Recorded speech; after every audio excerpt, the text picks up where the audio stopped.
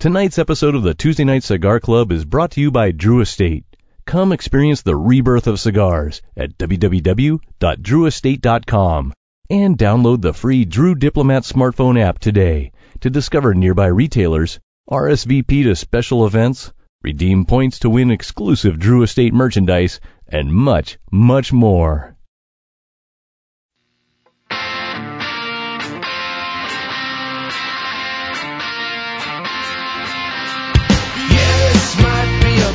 Mistake, but I'm having too much fun to wait.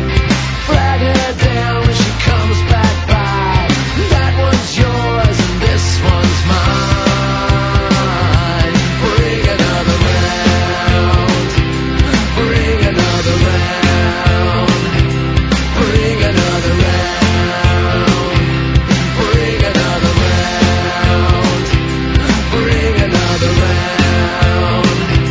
Bring another round.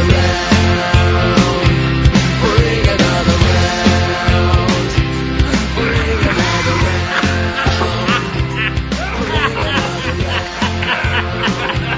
Bring another round.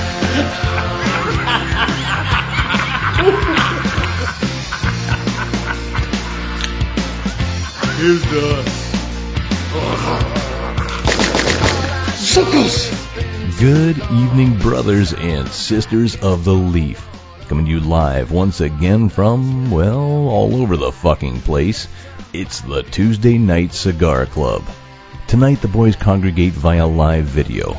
Thanks coronavirus, you giant, never-ending asshole, to discuss the 2021 French horror comedy Girls with Balls, paired with a 100% American cigar called The American, from J.C. Newman Cigar Company. Not only does this cigar feature all-American tobaccos, folks, but the cigar box, cigar labels, and even the cellophane are all produced here in the grand old U.S. of A. The only thing this evening's cigar is missing is tiny, tiny chunks of country western music superstar Toby Keith sprinkled inside every stogie. Oh, and our favorite crew of inebriated numbnuts will be drinking an embarrassing, incredibly patriotic amount of American craft beers as well. So go plant Old Glory in your front yard, put on your favorite pair of cut-off jean shorts, crank up your speakers, and get ready to party, everybody. Let's all sit back together, light 'em up, and enjoy the fucking show. Good evening, fellas. Evening. Everybody nice and recovered from our big hunting excursion over the weekend? Yeah, Yes. had to drink a gallon of water to get hydrated again, but they're good. Well, the day after our hunt, I found myself at the breakfast table pounding down as much coffee as humanly possible to somewhat function like a human being. And I was reading the news, and I came across this headline in Newsweek magazine that even in my hungover, completely out of my mind state, I was like, I got to share this with the boys. Get this for a headline. How can I not share this? Man uses live eel to cure constipation. Nearly dies. This was in Newsweek, a reputable magazine. Okay. Here's the story as reported by Annabelle Dolliner. I'll give credit where credit is due. These are her words. Take this story as a lesson of what not to do under any circumstances ever. A man in China has been hospitalized after using a live eel, which he inserted up his anus and into his rectum to cure his case of constipation. According to the Chinese Global Times, the unnamed man located in the Chinese city of Tsinghua, maybe? Starts with an X, so that's a Z sound, right? Yeah.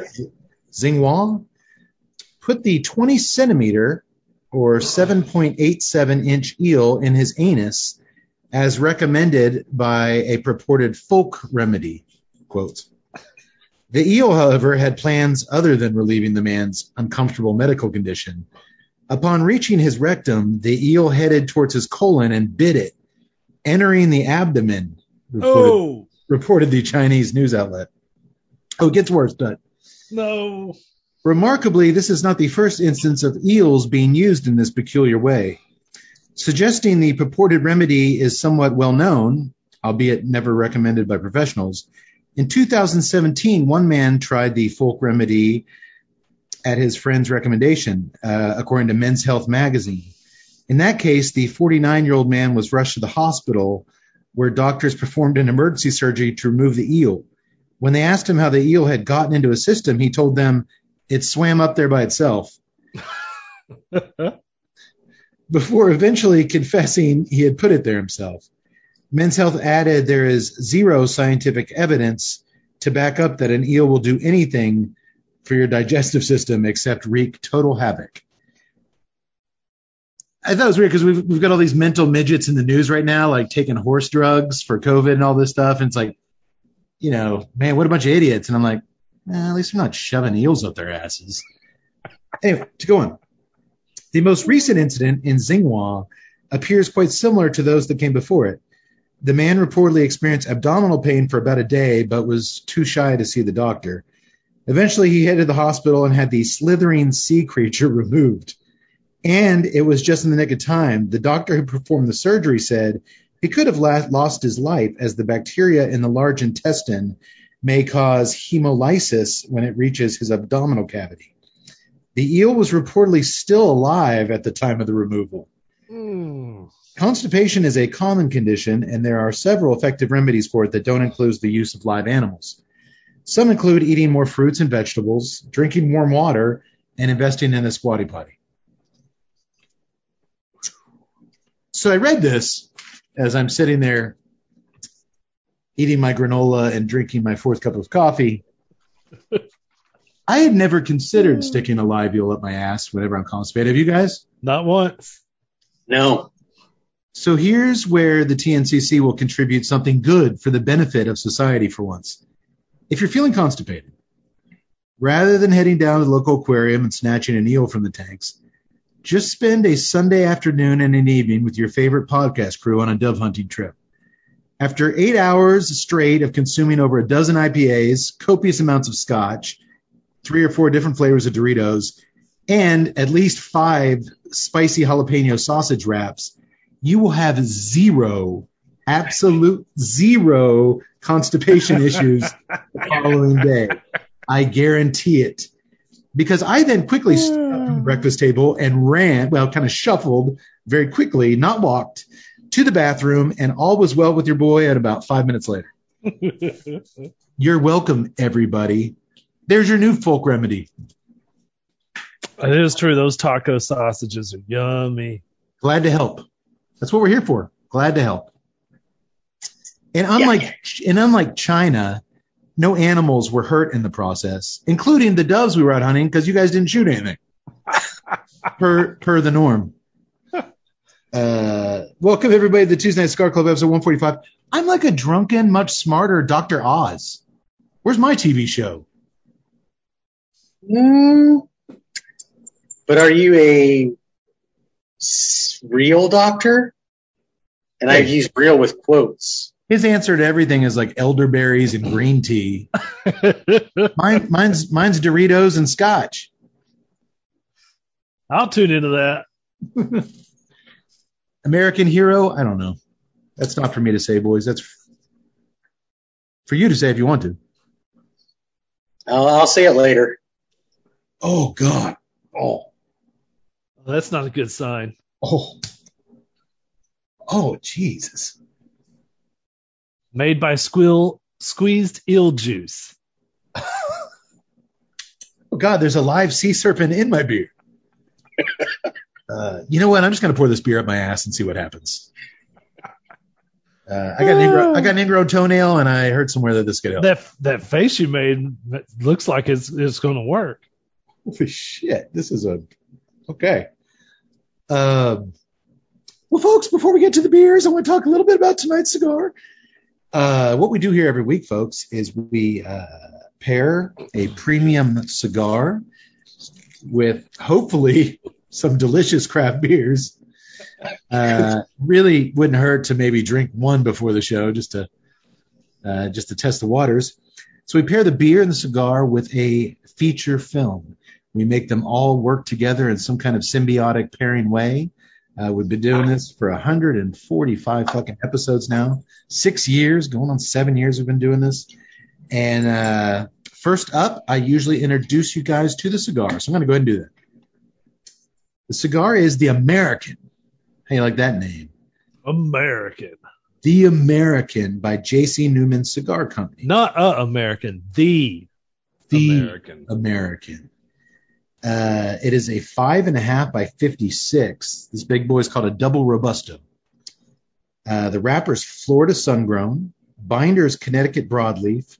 And the filler is Connecticut Havana and Pennsylvania Mennonite tobacco. More on that in a minute. Pennsylvania Mennonite. That's also a word for Amish folks, Tut. Well, they're a branch of it or a sect of it. Right, but I think you know where I'm going with this. Yeah.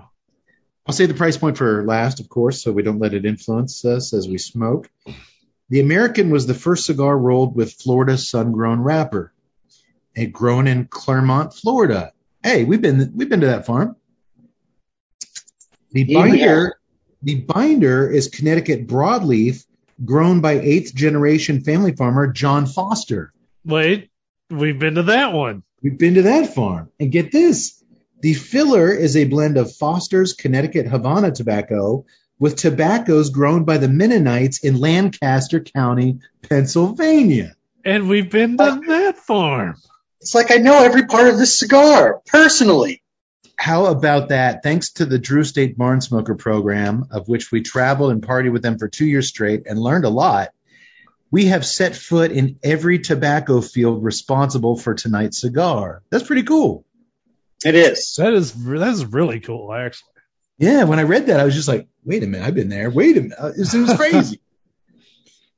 With a thicker ring gauge, the Double Robusto also has an extra leaf of Pennsylvania Lajero tobaccos, making it the strongest of the American cigars. That's why it's the American. Okay. Oh, and get this. It gets better. If you're a patriotic, flag-waving son of a bitch like I am, all of the packaging, from the wood in the cigar boxes to the paper on the labels to the cellophane that protects each cigar, is made in the United States as well. God bless them. Cigar enthusiasts who visit J.C. Newman's 111-year-old cigar factory in Tampa, Florida, can see the American being rolled on the tables and learn about the history of American cigar making in the J.C. Newman Cigar Museum. I don't believe we've ever smoked an American Puro. I know we haven't. But what better time now, tonight, than when we're going to be talking about a French film? Perfect. Absolutely perfect. That's how we roll, folks. I am a little curious at the pairing, but I'll be patient. Listen, Tut. Volleyball, the subject of tonight's film, was invented in 1895 by William G. Morgan, physical director of the Young Men's Christian Association. Ever hear the YMCA? In Holyoke, Massachusetts. Holy Holyoke. Last time I checked, Massachusetts was in America. That is correct. And I believe William G. Morgan, the guy who invented volleyball, was an American. So there, my expert level pairing status remains secure for one more episode.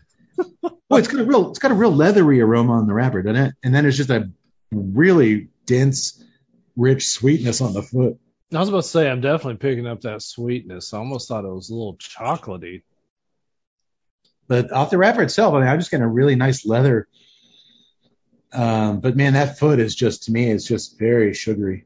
And I like, what is there another size that's kind of close to the Double Robusto? Because I do like this is what, a 56 ring gauge? It's a 56, yeah. 5.5 by 56. Okay.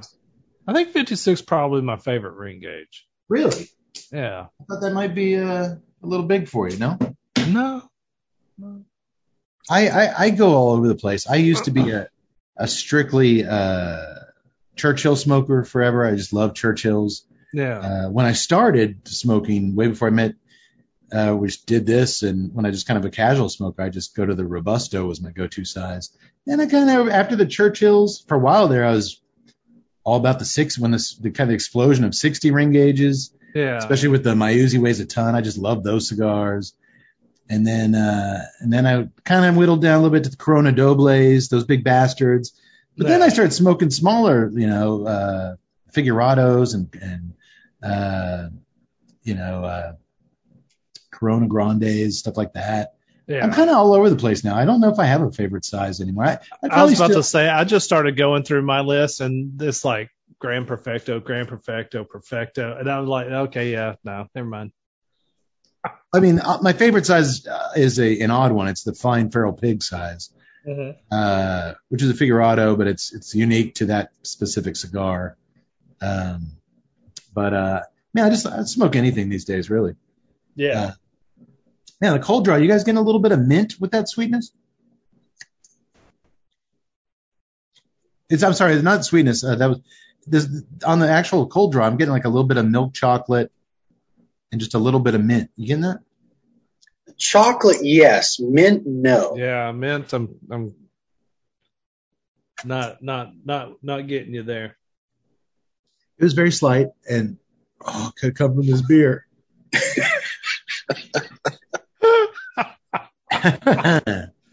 All right, we live, we learn.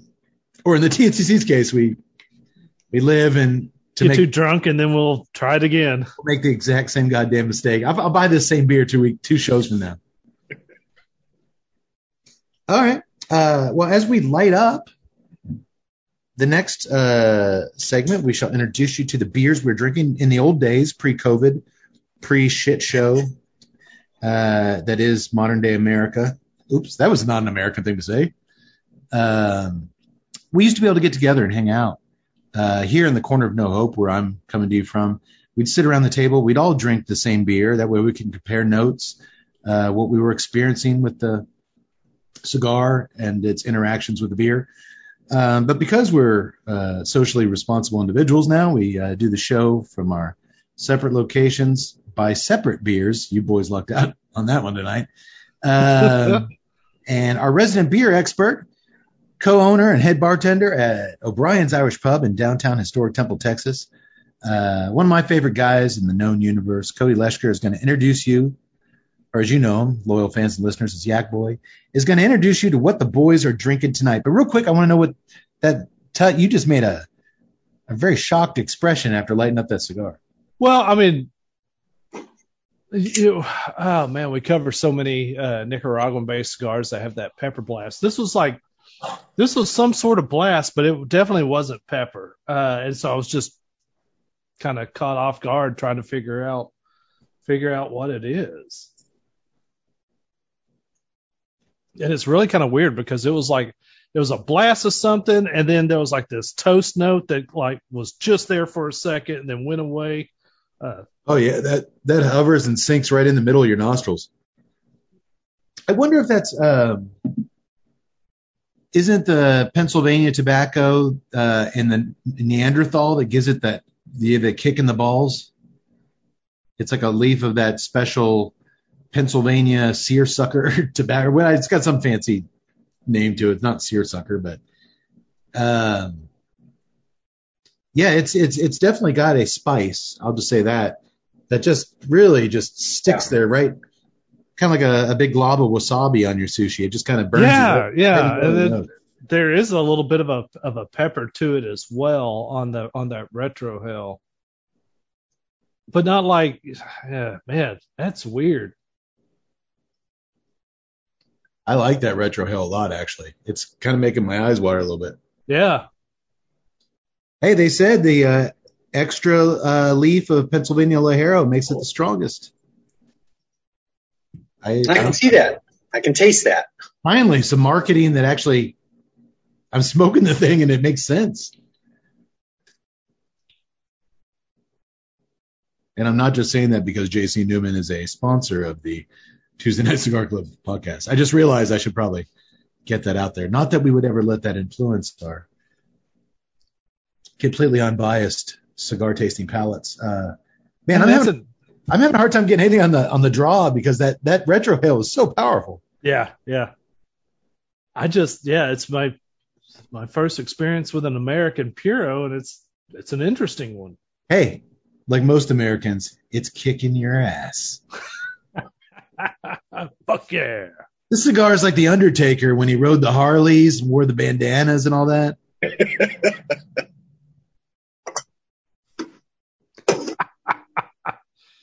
I actually didn't mind that version of The Undertaker. I know a lot of people hated it, but I was like, I didn't either, but then it was like he quit doing steroids and shrunk down and turned into Kid Rock. That I did not like.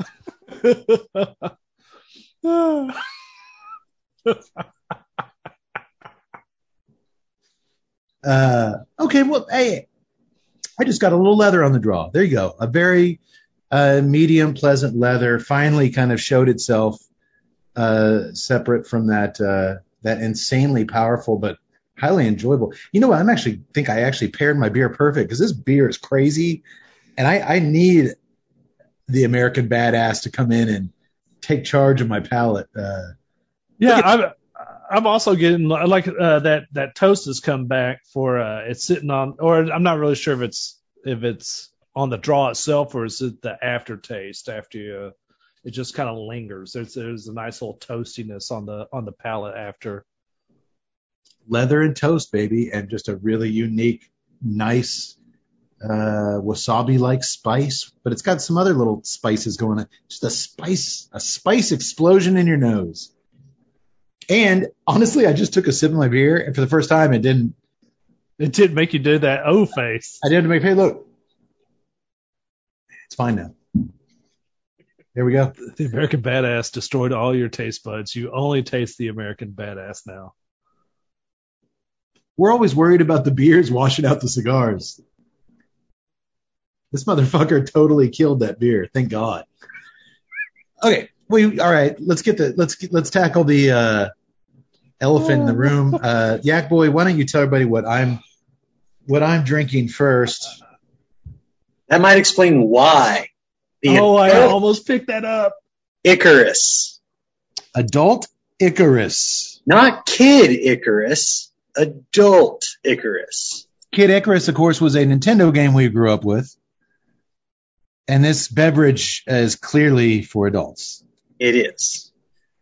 The Adult Icarus is from Ingenious Brewing out of Humble, Texas. Started back in 2018.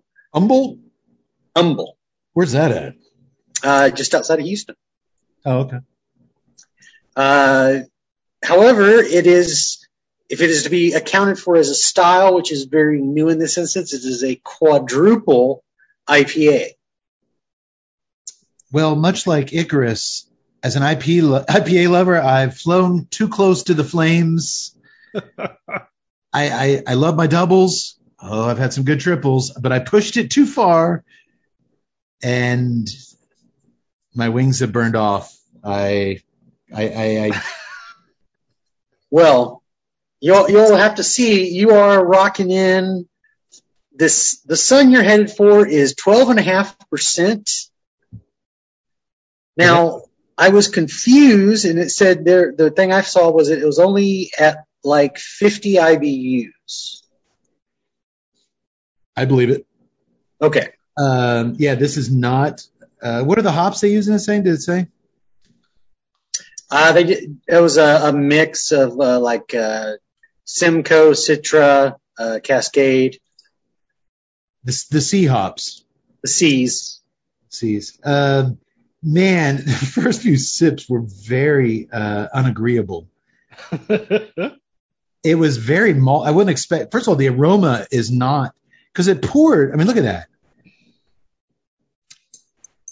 It's not hazy. Pours like a science experiment. Yeah, I mean, it's incredibly murky. And it's kind of like when you're at a party and you all of a sudden you have to throw up and you don't have time, so you throw up in your beer. Now, I know that's not high praise. It's just really just dark and not the prettiest of beers, but the aroma off the pour was just real malt heavy, like extremely malty, which was, as a quadruple IPA, I was confused. The first few sips were not good. It's either settled down now or my palate's been coated with glorious American tobaccos. I would put the IBUs at low 40s. I wouldn't even say 50. And really, it's a malt forward front end with just a really kind of warm orange juice back end, and not a lot of hops. And I don't know if that's just so much alcohol in there is just kind of muddying the waters. It's a lot of 12.5 is a lot for an IPA. Yeah. I would love to see this beer with a ramped up IBU. If you gave me that maltiness and that orange, but also countered it with a really bitter blast of, 90, 85 IBUs, I want more hops out of this thing because right now it's just kind of a murky. I don't know what this thing's trying to be. I will say this as a pairing podcast, if I could justify my selection. Our film tonight involves volleyball, as we said before, a game, and Kid Icarus, of course, was as you can see by the can here, was a very popular Nintendo game that we all played as kids. But where some of us stopped playing games as kids, some lucky, fortunate, talented athletes get to continue playing games well past adolescence and high school, and that's where we join our characters tonight. So I went with the theory and the pairing world of games, whether it be volleyball, whether it be video games. And then, of course, that thing I said earlier about me as Icarus flying too close to the sun, that actually was poem. That was poetry. And I'm just going to go with that. It doesn't help that on the can, there's like a little jar of booze on there with X's all over it. Like,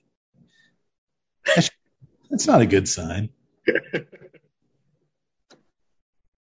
Yeah, but was there like a book on there as well with like 3 X's? Yeah, and then there's a triple X, like a dirty magazine on there. I don't know what's going on with this beer, but so far I wouldn't recommend it. I'm liking it. I'm still getting a toast across the draw. The leather's starting to creep into that draw as well. Oh, but it's a mild, smooth leather. Yeah, it's very, very just subtle. Construction's great, man. It's got a big, chunky ash that's hanging on tight. Drawing like a dream, as our friend Daniel Marshall would say. I'm just so thankful that we got a kick-ass cigar. I'm not giving it the kick-ass, like, the cigar is amazing. I'm just saying, I'm glad we got a ballsy, strong. Hey, Ballsy, our movie. Girls with balls, huh? I am getting a hint of sweetness on the over to the top of that Retro Hill as well. So you're getting the wasabi-like spice in the nose there's just a little bit of sweetness coming over the top, and then you're getting some toasted bread notes with leather on the draw. That is correct. I'm not getting the sweetness, but I can go along with everything else you said. Oh, wait a minute.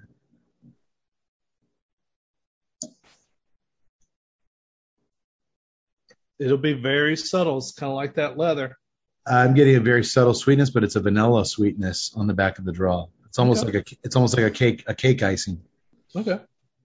Which is a good thing, in case you're wondering if it's a flavor I enjoy in cigars. I've never met icing that I didn't like. Exactly. All right, moving on. Yak Boy, why don't you tell us what Tut's drinking tonight? The good Tut is having from Bear King Brewing out of Marble Falls, Texas, the Wandering Blonde. Mm-hmm. Wandering Blonde. We have a lot of Wandering Blondes in tonight's movie. That is correct. The Wandering Blonde, of course, standard profile for most blondes. It's 5.4%, about 15 IBU. So, like I said, very typical. Falls right within those normal stats. Not very familiar with Bear King. They are very new. Just opened up back in 2019.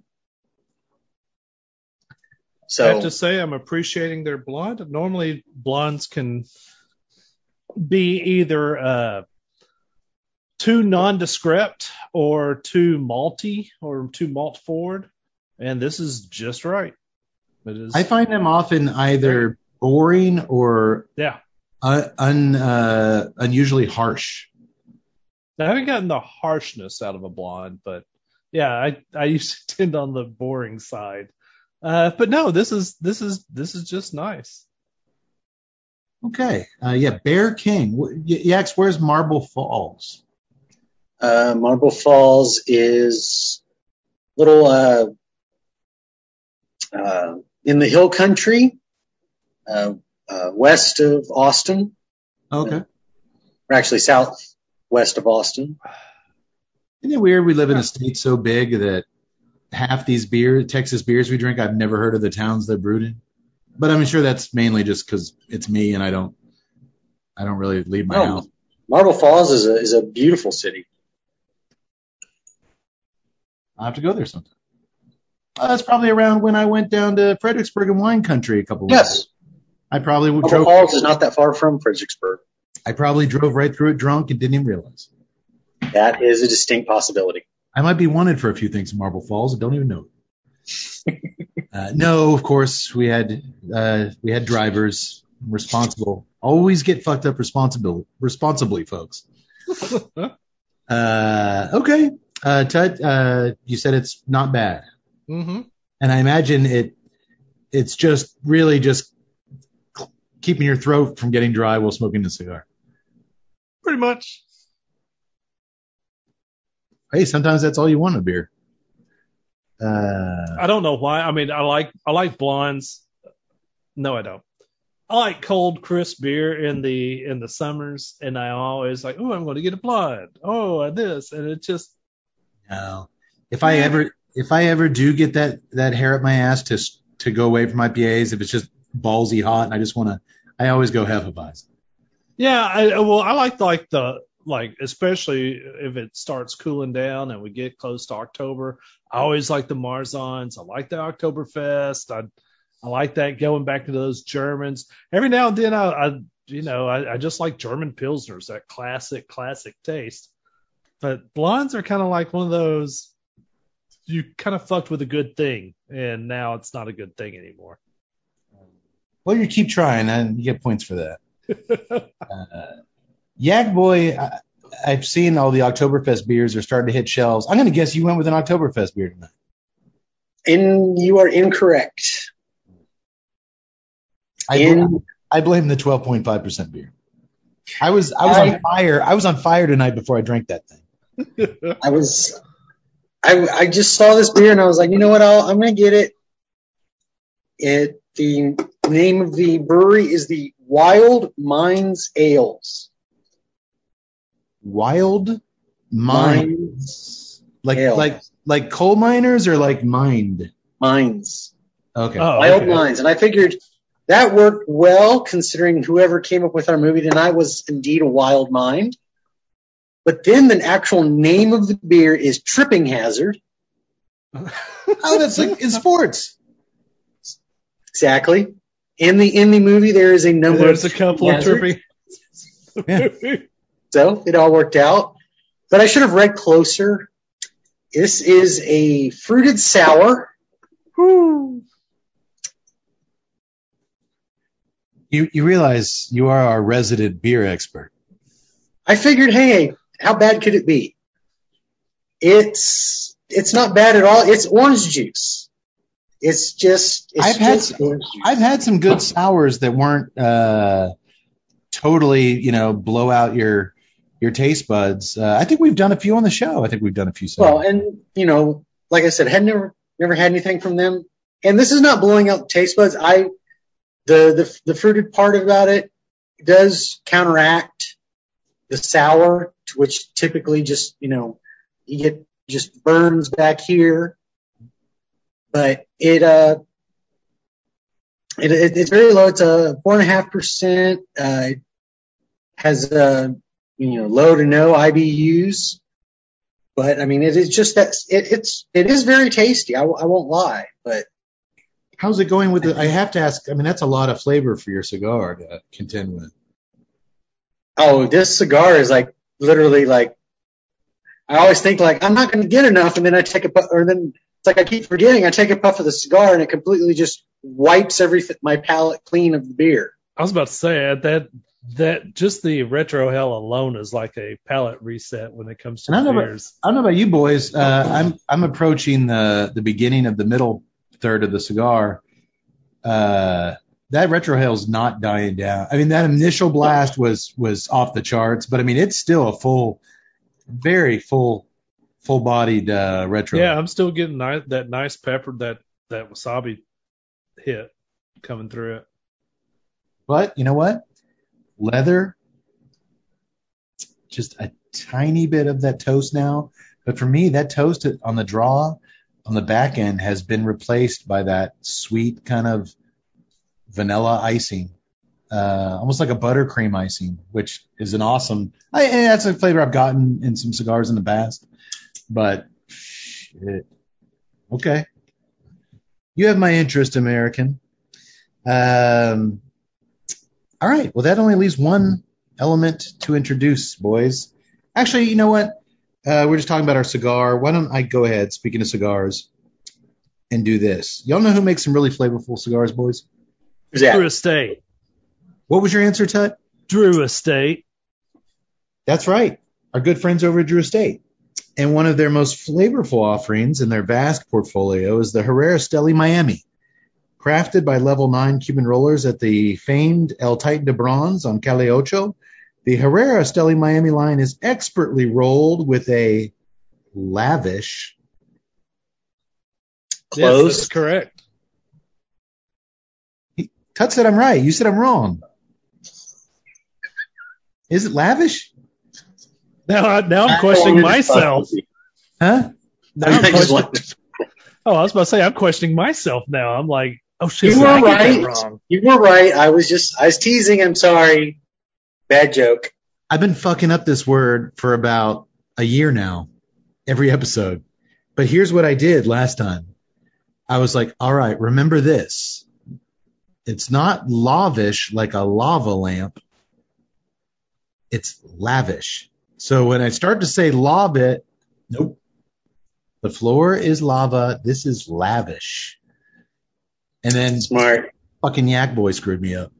It's just how my brain works, okay?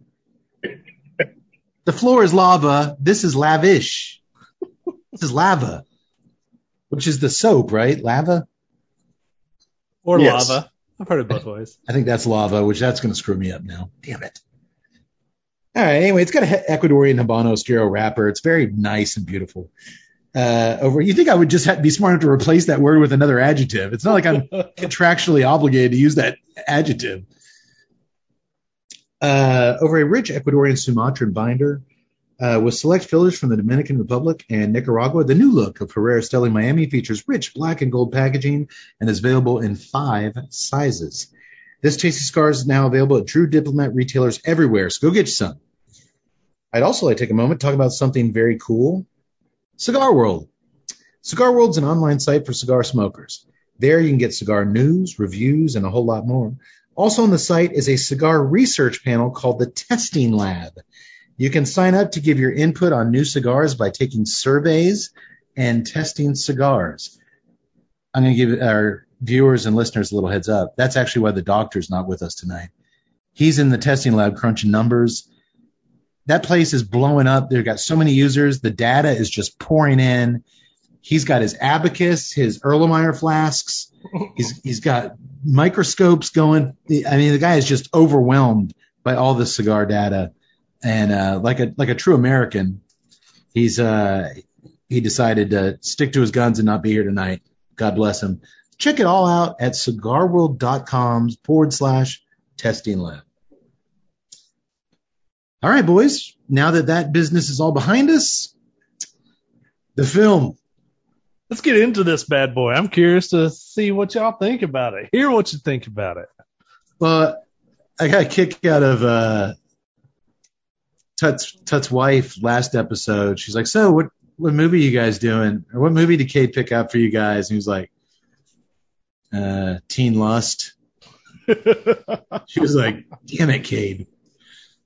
And so I was wondering if I threw this out to you guys if I'd get the same. So what are you guys doing this week? What kid pick out? Girls with balls.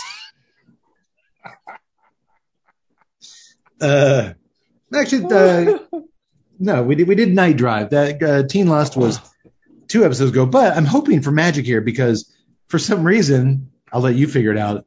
Our Teen Lust episode has done about, I don't know, 200% the traffic of any of our other. All those poor disappointed fans. They're going to be like, this is a bait and switch. No, it literally says Tuesday Night Cigar Club podcast. All these fucking horny dudes at home sneak into their study at night. YouTube Teen Lust. All right. Here we are. Hurry up. I got 10 minutes before the wife gets home. Oh, you fuckers. Gotcha. So we'll see if Girls with Balls has the same effect for us. You'll appreciate this. It's a brand new spanking movie on Netflix, 2021. Yes, it is. Yes, it which is. makes our second movie in a row to come out within the last few months. Cade getting new school on us. Well, this is the beginning of our March to Halloween. Uh-huh. And I thought, who knows, my memory is so bad, but I thought in the past maybe I'd started our March to Halloween off with a horror comedy once or twice before. And when I saw the title, obviously it piqued my interest. And then it says about me. And then when I watched it, I'm like, you know what? This would be a fun kickoff to 2021's March to Halloween. I hope you guys end up agreeing with me. But let's get into it. The screenplay was co-written by, I'm going to do my best here, Jean-Luc Cano and director Olivier Afonso, who is one of France's premier special effects artists. Okay, so I wanted to double check. This was a French film. I knew it was foreign, but I didn't know which country it was. Hold on a sec. This is where it gets interesting. Okay, first thing. Now Tut's brought it up. This film is French. Okay. And it's available on Netflix in both French dialogue with subtitles, but if you just play it, it comes across in dubbed English. Okay. Which I didn't realize until a few minutes in when I started wondering why nobody's lips were matching the words. And I'm like, you know what? I made a movie once and I had like 2 scenes with ADR where we recorded the dialogue separately and tried to match the lips. And it was so much better than this. I'm like, how these fuckers get this thing on Netflix? This is terrible. Like these guys' lips aren't mentioning anything here. But I mean, they have these perfect American voices. So then I'm like, all right. So I stuck with the English dubbing with English subtitles turned on, which was an interesting experiment to say the least. I'll get more on that later. Yeah, that's how I watched it. But once I realized what was going on, the dubbing wasn't at all a distraction for me once I knew what the fuck I was watching. Yeah. They actually did a really impressive job of making the American voices work over French actresses' mouths. It didn't bring me out of the film at all. I don't know about you guys. Once I got that into the spirit of things. Okay. I just wish I would have known it was French. Otherwise, I would have switched over to the French language. I did watch it in the French. You did? I started it with the dub, and then I was like, nah, because Cody's got all that anime experience to where he's used to. Cody and I talked about this, I think, a couple of weeks ago. Because I was like, I'm having a hard time with the subtitles. It's like, you start seeing the code, man. You just start looking at your peripheral and seeing all this. And I was like, wow, man, you're going next level on those. Well, this is going to be interesting then for you and me compared to Yak Boy, because I watched it English dubbed with English subtitles. So the subtitles that Yak's read are not the same as the English words they said. That is correct. Oh, yeah. So when I'm talking about dialogue Yaks that you didn't read, you just have to trust us that that's what they said. Does that make sense? Or I could have just followed along in French. Francais.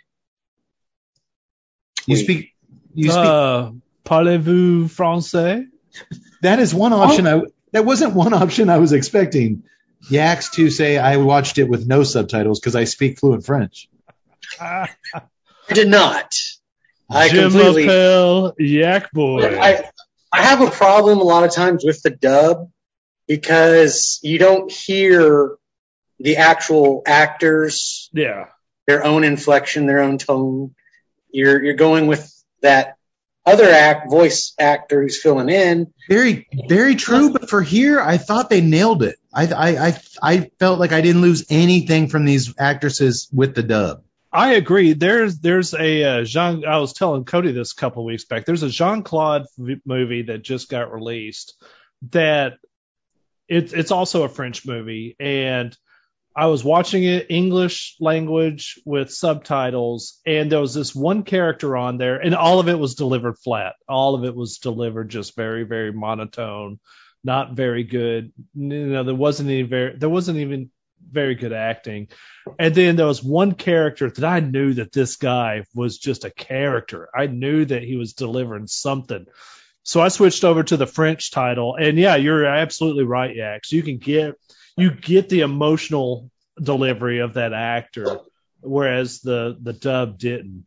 But to be fair, into Night Still, Cade's right. They did a good job delivering the emotion. It was one of the best voiceover ensembles of voice actors I remember seeing in a foreign film. It was really good, but yeah. Okay. But I'm sure there'll be some discrepancies between, and you don't need to point them all at Yax. I mean, they're fairly close. It's just, I'll get into it later, like my theory on what happened in the dubbing process. But we start things off with a lone cowboy hat wearing country western singer playing us an acoustic song about the sport of volleyball and the smoking hot volleyball team called the Falcons, who are the focus of our story. And he sings about how they're all doomed to die. Didn't we have in another movie a guitar strumming narrator that kind of took us through the film? Was it Zombievers? Had like a dude with a guitar that just they'd go to and he'd just kind of sing a little ditty about what the action we were watching? Am I imagining that? Well, I know something about Mary did it. Yeah. This is very something about Mary, but I could have swore we did another horror film where a horror comedy. I thought it was Zombievers that used this too.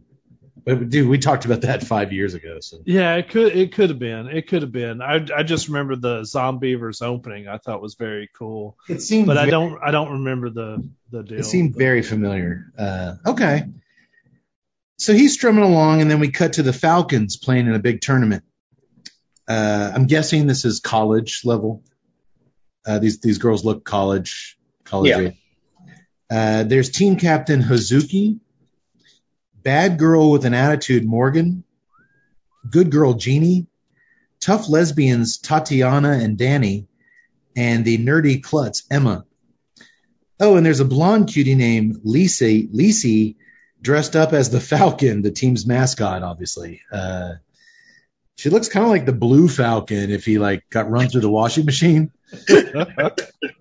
And I can't forget their coach, who's basically Nick Frost from Shaun of the Dead. And that's not a slam. That's not a slam. He does a really good Nick Frost. No, because I love Nick Frost. And I love this coach as well. This guy's a lot of fun to watch, but he is the French Nick Frost equivalent. Well, towards the end of the match, bad girl Morgan pushes her own player down on the court, the four-eyed geek Emma, and then steps on her back to jump up and spike the ball over the net and win the big shiny trophy for her team. Team captain Hazuki does not like Morgan's selfish antics one bit, but the coach and everyone else is just jumping for joy. They're hugging each other and celebrating, and they're just ecstatic with the victory. Jeannie's boyfriend, the team's trainer, Serge, agrees to take one of the injured players to get help separately on the train after the game, while the rest of the team piles into their big RV and they head home as the fuming opponents who didn't like that final crazy move try to chase after him to start a fight. Do you guys ever watch a volleyball game? Can't say as I do. I watched it during the Olympics, got my fill of it within the first 2 days, and that's about it. My oldest daughter started playing volleyball last year, took a camp, and she just started up a little more involved this year. And man, it's a little different, when she's fifth grade. So to see girls that are that age kind of uncoordinated and then, trying to not just hit it and not make it go anywhere, but to try to get it up and then like to have some kind of game plan and it's from a play calling and like a logistics standpoint, it's pretty impressive what these girls can do. It's fun to watch. I actually enjoyed in the Olympics. I actually enjoyed the hard court more than I enjoyed the beach volleyball. The hard court where you get the 5 people on there and you get people like actually digging on a hard court. I mean, that hurts. Yeah. What was that movie we did about the genie where Dean Cain was like playing on the beach volleyball teams? Miracle Beach. Miracle Beach. Remember that one? Dean Cameron? I knew we'd featured volleyball at least 5 or 6 times here on the show. Dean Cameron's like, I'm trying to forget. We've done a lot of beach movies. There's a lot of beach volleyball going on. I should mention also that a professional volleyball recruiter approaches Jeannie with his business card after the game. And when I saw the business card with all the French text on it, that's when it clicked finally. I'm like, oh, okay, here's what's going on. Finally, 10 minutes in the film, like, okay, all right, here we go. Expert film analysis. But if I was still unclear, is Falcons a French word? Falcones. Oh, okay. But if I was still unclear at this point, as the opening credits played out in French, with aerial footage of their RV driving through the French countryside. I took 2 years of French and I didn't even realize it was written in French. Oh, and there's a sweet French disco song playing, all with French lyrics. Oh, yeah, I'm digging this soundtrack. I'd like to think if I didn't see that business card, maybe now, 15 minutes in the film, I'd be like, okay. Something doesn't add up. What I liked is they followed the RV from the sky, driving through the French countryside, how the guitar-playing cowboy was still sitting in a lawn chair on top of the RV, strumming his guitar. That was a nice touch. Because he is a complete third party. He's not involved in the film. They never interact with this guitar strumming goofball. Well, Coach is behind the wheel, and he gleefully slams the vehicle into a chicken crossing the road, which sends a huge wave of fresh blood all over the windshield, which makes Coach laugh his ass off. In the back, all the girls are horsing around. The lesbians are making out. And all is good until Morgan finds out about Jeannie getting approached by that professional scout, and she explodes in a jealous rage. Coach has had enough of their bickering, and he just gets up out of the driver's seat while the RV's driving and storms into the back. What I like is that I don't remember who's riding shotgun, but she takes Hazuki, and she does it automatically like she does this a lot. Exactly. Hazuki did it so well that you knew that this wasn't the first time. Whenever things get a little loud back there, he just stands up and goes back there and starts shouting at him. But you know what? He cools him down. It works. Before you know it, everybody's cheering, "Go Falcons." Everybody's on the same page. Coach. All is well. Until that is, Coach smashes into one too many chickens on the road, and the RV breaks down as they all squat down and pee on the side of the RV, including him, which I thought was weird. Do French dudes pee sitting down? I just think it was so funny. Or was he dropping a deuce? What was he doing over there? Could have been doing a deuce. I just thought it was weird. All these girls crouched down, and then he was crouched down. Well, if I'm the only guy in an RV full of girls, I'm not dropping a deuce in the RV toilet. This coach didn't really seem like he gave a shit about. Well, they already established the RV toilet and all the water was not working. Oh, okay. Okay, well, who knows what? I guess maybe French guys do pee sitting down. That seems like that tracks. Well, luckily, Danny, one of the lesbians, naturally, she fixes the engine damage. And as a reward, she only wants to see nerdy Emma's cooch. Just show me your cooch. I fixed the car. Just show me your cooch. Once the film and its tone are established, which is pretty quick here, all of these very broad stereotypes work just fine for me as far as the girls' characters are concerned. I see these stereotypes so much in bad horror movies that try to play it straight, but here in a farcical comedy setting, they're actually kind of perfect for it. Well, what's funny is that I totally forgot it's the March to Halloween, and I thought that you had just chosen a slapstick comedy. I thought, here we go. This is going to be like an Up the Creek. This is going to be, Oh, you didn't even foresee the horror element. No. Oh, I just assumed because we talked so big about starting our March to Halloween, but hey, that was the end. That was the end of the show. You're drunk by then. If they were going to do an Up the Creek, I would say this much: I loved just that opening sequence and the credits rolling because it had that feeling. Yeah. So it gave you. So you'd already told me what it was. So I was like, I was more surprised because I figured it would be a little bit darker in its opening. Nope. But That's why I'm really on board with this because I was totally this is a comedy. I'm watching a comedy. I am too. And it's funny. Here we go. Hazuki, the hard as nails team captain. Emma is the Velma of the group. She's got the glasses on, always, falling over stuff. The lesbians are always fixing engine parts or going at it or wanting to see other girls' coochies. You have the Uber bitch Morgan who just starts drama every chance she gets. I mean, I've seen so many movies where these are done and the screenwriter thinks he's actually doing something good with it, but this is actually using those stereotypes cleverly, and it works so far.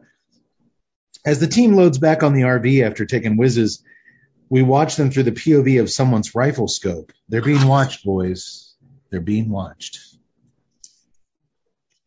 What are you keeping an eye on that cigar, Ted? I'm a little over halfway through. Yeah, same. I'm the toastiness on I guess the toastiness that just lingers on the palate is just completely coating the palate, and I love that. I love toasty cigars. I'm getting pretty much all the same similar notes. A lot of that toast, the nice subtle leather on the draw. I'm not really getting that sweetness that I was talking about, the over the top sweetness on the Retro Hell, but I'm still getting that nice little wasabi blast. Brother, I am still getting with that toast heavy draw. You're right. It has kind of become the dominant flavor on through the draw. I'm still getting that vanilla icing on the back end of that, which is so delicate and nice. And then it's contrasting right past the midway part. The wasabi spice picked up for me. It went back to its early goings with really strong. And I think that's just a great compliment to that toast draw that you get. You get that nice. You get that nice toast draw. You usually describe something as, just vanilla toast as being like a vanilla type flavor, but it's not. But you get that nice rich toast, and then followed up on that Retro Hell on the next blast with just that wasabi power. It's a cool, interesting little cigar. And I will say, around the halfway mark, that smoke production picked up like a motherfucker. The corner of No Hope was filled at one point with thick, just gray, beautiful. It's got a nice aroma to it too. Mm-hmm. Just really thick clouds of smoke, which it doesn't really get that smoky in here. Man, it's just super, super construction wise. I love copious smoke production, and Yak Boy likes it when I use the word copious. I do. We both win. Is all this copacetic with what you're experiencing, Yak Boy? It is. Except for the sweetness part, but I'm the only. Tut got a generic sweetness. I'm the only one that's getting the vanilla aspect to it. I'm getting. I couldn't tell you if I was getting any sweetness from the cigar because my beer is very sweet. That is the one component that this cigar doesn't wipe away. Yeah. When I take a puff, so it just. I almost think that this beer would go phenomenal with like a vanilla heavy stout, or even like a milk stout, maybe. Not a coffee. In a couple of months when it cools down, we'll try that theory out. Again, yeah. There's no way in hell. I'm only drinking quadruple 12.5 IPAs this time of year. I'm not a madman. I'm only drinking beers that mimic water at this point. But no, I actually think a creamy vanilla stout would man, we'd just go gangbusters with this thing. It'd bring that vanilla icing out even a little bit more. I actually agree with you. Not only that, but it'd be a great compliment to that toast. Yeah, that'd go really well too. Okay. Well, I'll come back to it. The team soon comes across a closed down road and find themselves lost and in search of a hotel for the night as ominous orchestral music begins playing. Now, I've never seen French road closures, so I'm going to excuse this because my first thought was like, dude, who the hell's going to stop for this? It looks like some teenagers just threw this out there. As it's like 2 cones and a piece of rope around them. Yeah, so I was like, all right, well, maybe this is the way they do it in the back country of France. I know the Tuesday Night Cigar Club certainly would just keep on trucking through there. Yeah, we would. At that point, everybody would have thought it was a road bump. What was that? I don't know. It's probably just a drifter. Keep driving. One of those chickens again. You saw all the blood. It's like that guy I told you I drove over in Marble Falls a couple weeks ago. I mean, oh shit. Wait, what? We're recording. Sorry. 12.5 quadruple IPAs. Sorry. Anyway, the girls are pissed and disappointed. They really wanted to get home that night, especially Jeannie, who was looking forward to screwing Serge later on. Everything's going to be fine. Everybody, just stop screaming, Coach screams. You're the only one screaming, Coach, they say calmly. Oh, yeah, sorry. It's really worked up. Yeah, Coach only has one mode, and that is full screaming go. Or soft, gentle, like happy Coach. There's like 0 and 15 on this guy. Which was a lot like a lot of coaches I had in high school. Which is why I quit sports. I don't have time for that nonsense. They eventually pull up to a rundown hostel. The lobby's filled with all sorts of mounted stuffed animal heads on the walls, and there's some really filthy, creepy dudes making sausage behind the counter. The minuscule, very eccentric-looking innkeeper hands Coach a glass full of mysterious brown liquid, which we just saw another filthy dude spit up into, which looked a lot like this beer I'm drinking.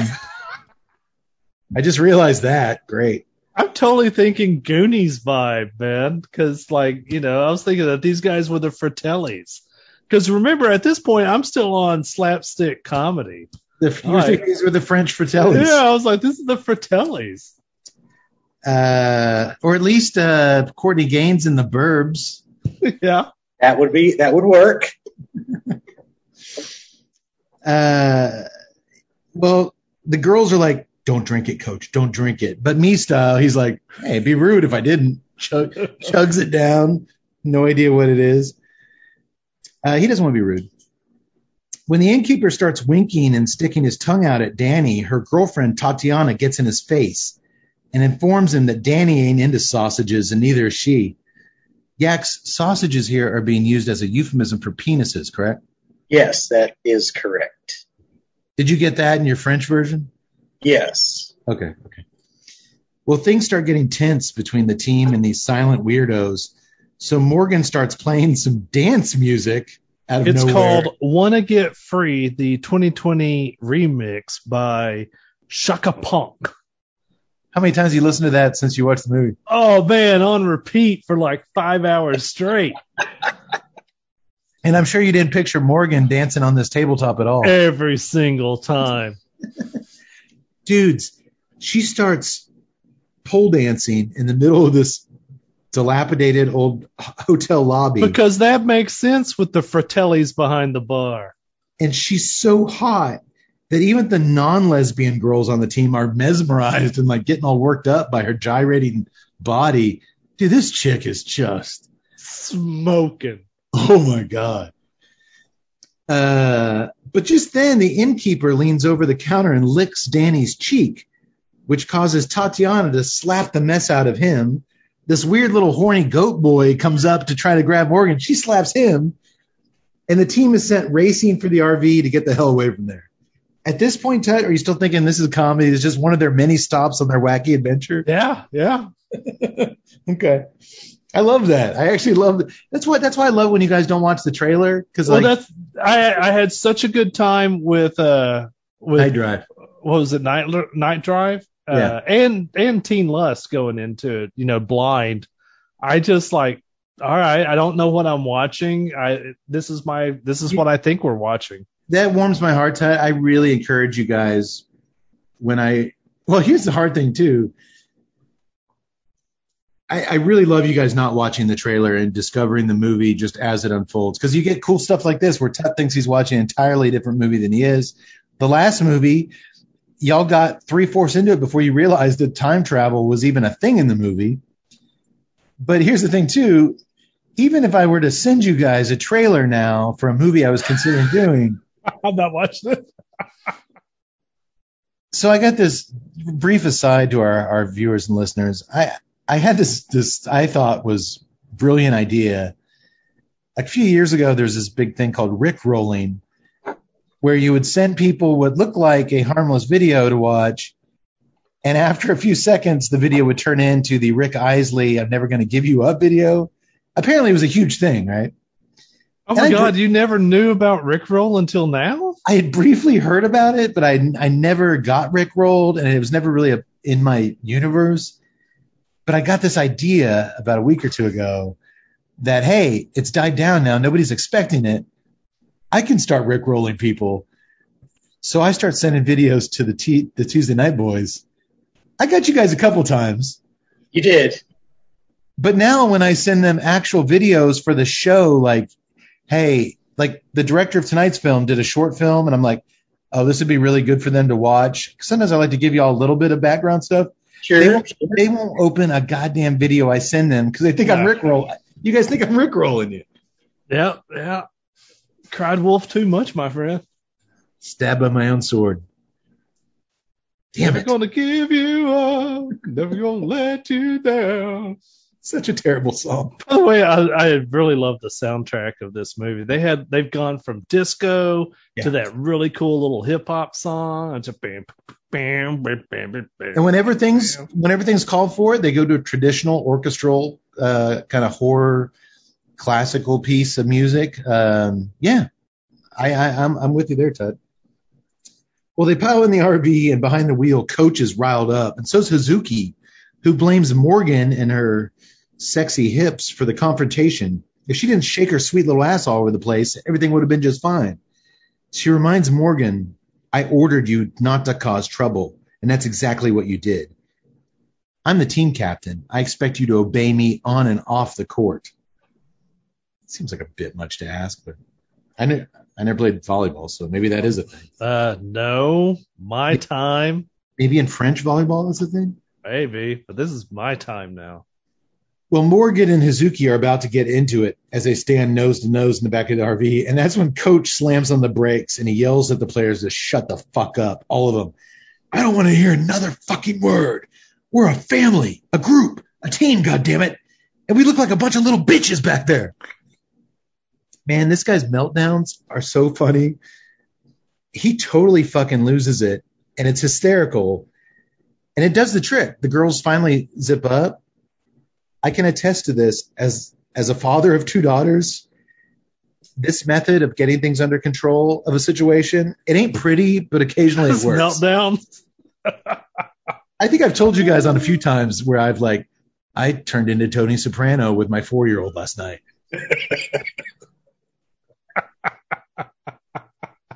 You think this is some kind of goddamn joke?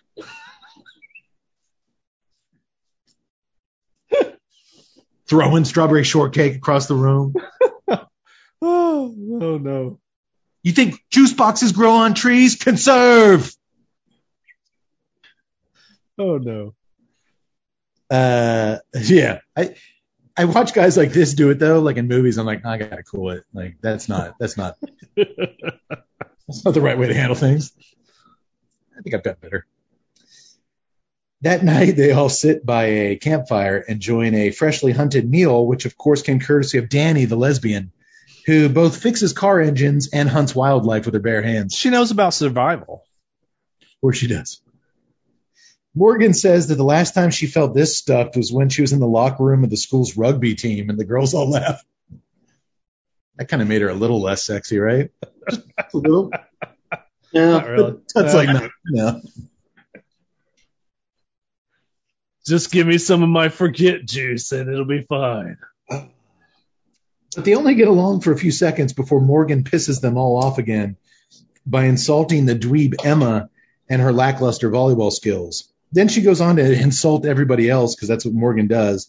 So Hazuki declares the night over and she orders them all to go to bed, and they all go to bed angry. So yeah, the team captain, not only does she tell you like what formation to get in on the court, she tells you when to go to bed at night. Yeah, no. As the lights click off in the RV, we pan up to the vehicle's roof, where our singing cowboy is seated under a desk lamp as he strums on his guitar and sings a lovely little ditty about these amorphous beauties who will tomorrow get punched in their titties. They need to watch their ears and not get reckless, or tomorrow they'll be on a hunter's necklace. It's all very on the nose. Yeah. But Yax, watching the subtitles, he sings a totally different song in French. Yes.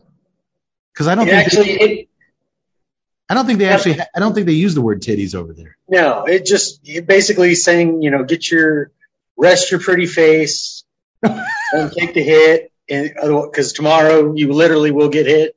I mean, so like it's still very on the nose. But he's not rhyming amorphous beauties with getting punched in your titties. No. Or like that's for the American audience. You gotta wonder who was doing the translation of the songs. All right, I hear what he's saying, but you know what? That was good, but it could be better.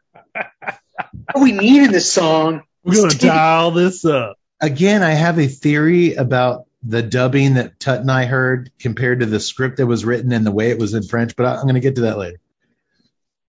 And this is the first time that it clued me in. I was like, oh, okay, here comes some horror stuff. This is probably going to be, very, very light, like Shaun of the Dead, just real funny. More like a lot of horror comedies, more comedy than horror. Well, we shall see. Well, the next morning, the team is dragged out of the RV at gunpoint by a group of gun-toting men with burlap sacks over their heads. And none of the team, coach included, seem too worried about any of this at all as they just kind of yawn and stretch. That's why I'm like horror comedy.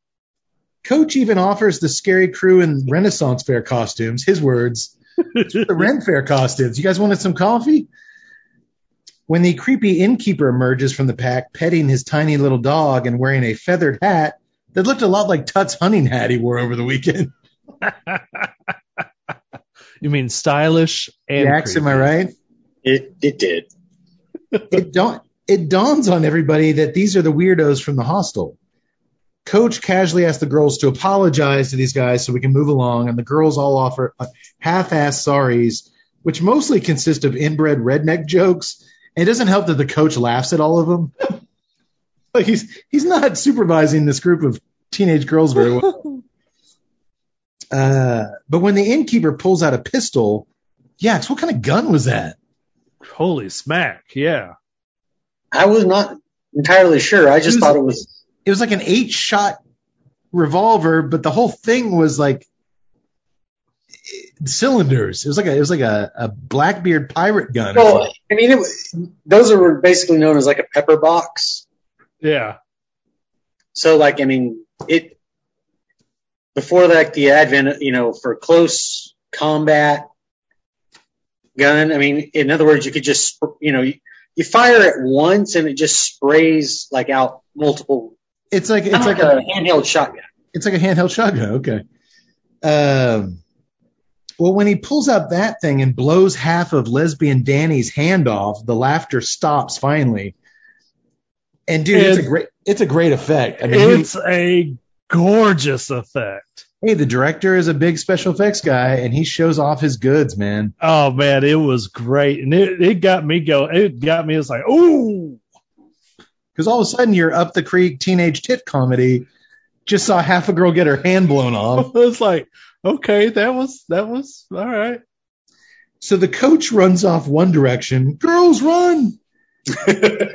And all the girls scatter in different directions into the woods. The inbred rednecks climb on their motorcycles and the hunt is on. And by the way, I really appreciated that not a single bad guy in this movie ever says a single word. It absolutely worked for me. I like these bad guys just not saying anything, because I got the feeling that they couldn't talk, or maybe Okay. part of their thing was, which we'll learn later. I don't want to get ahead of ourselves. Maybe a ritual that they've done is maybe to remove their tongue. Well, no, we see their tongues. I don't know, but they don't talk, and I was okay with that Yeah. because they're all very physically interesting looking characters, and especially the innkeeper does some really great stuff with his face and stuff. They don't need to talk, I don't think. Extremely expressive. I also liked there was a little bitty shot that was it was staged and set up to where the camera pans around, like when the girls take off running towards the camera jumps back like 20 feet to where you see the ring of outlaws. They got the bus in the frame, the outlaws in the frame. Nice wide shot. Yeah, and the ringleader, I guess the dad or whatever, turns around to the camera, puts his arms out in a very grandiose style. Then here comes some four-wheelers around it. I'm Yeah. like, it's staged, it's choreographed, but it worked for me. And that's why I still wasn't letting go of the horror comedy, even though just what we saw is that I was like, all right, this is still stylized. It's still going to be some fun times. I like these characters. Even the bad guys, I like the characters. And by the way, those hooded masks were scary. Those were like some, the town that dreaded sundown. It was very much the town that dread sundown, or the first Jason. Yes. The burlap sack over his head with one eye hole cut out, but it works. It's a very cheap, effective. Reminded me of like the others or the strangers. The Strangers. Yeah. Yeah, sometimes with masks, much simpler is much better. Yeah, it definitely worked here. And it works here because these guys out in the French country that have been living out, they wouldn't wear,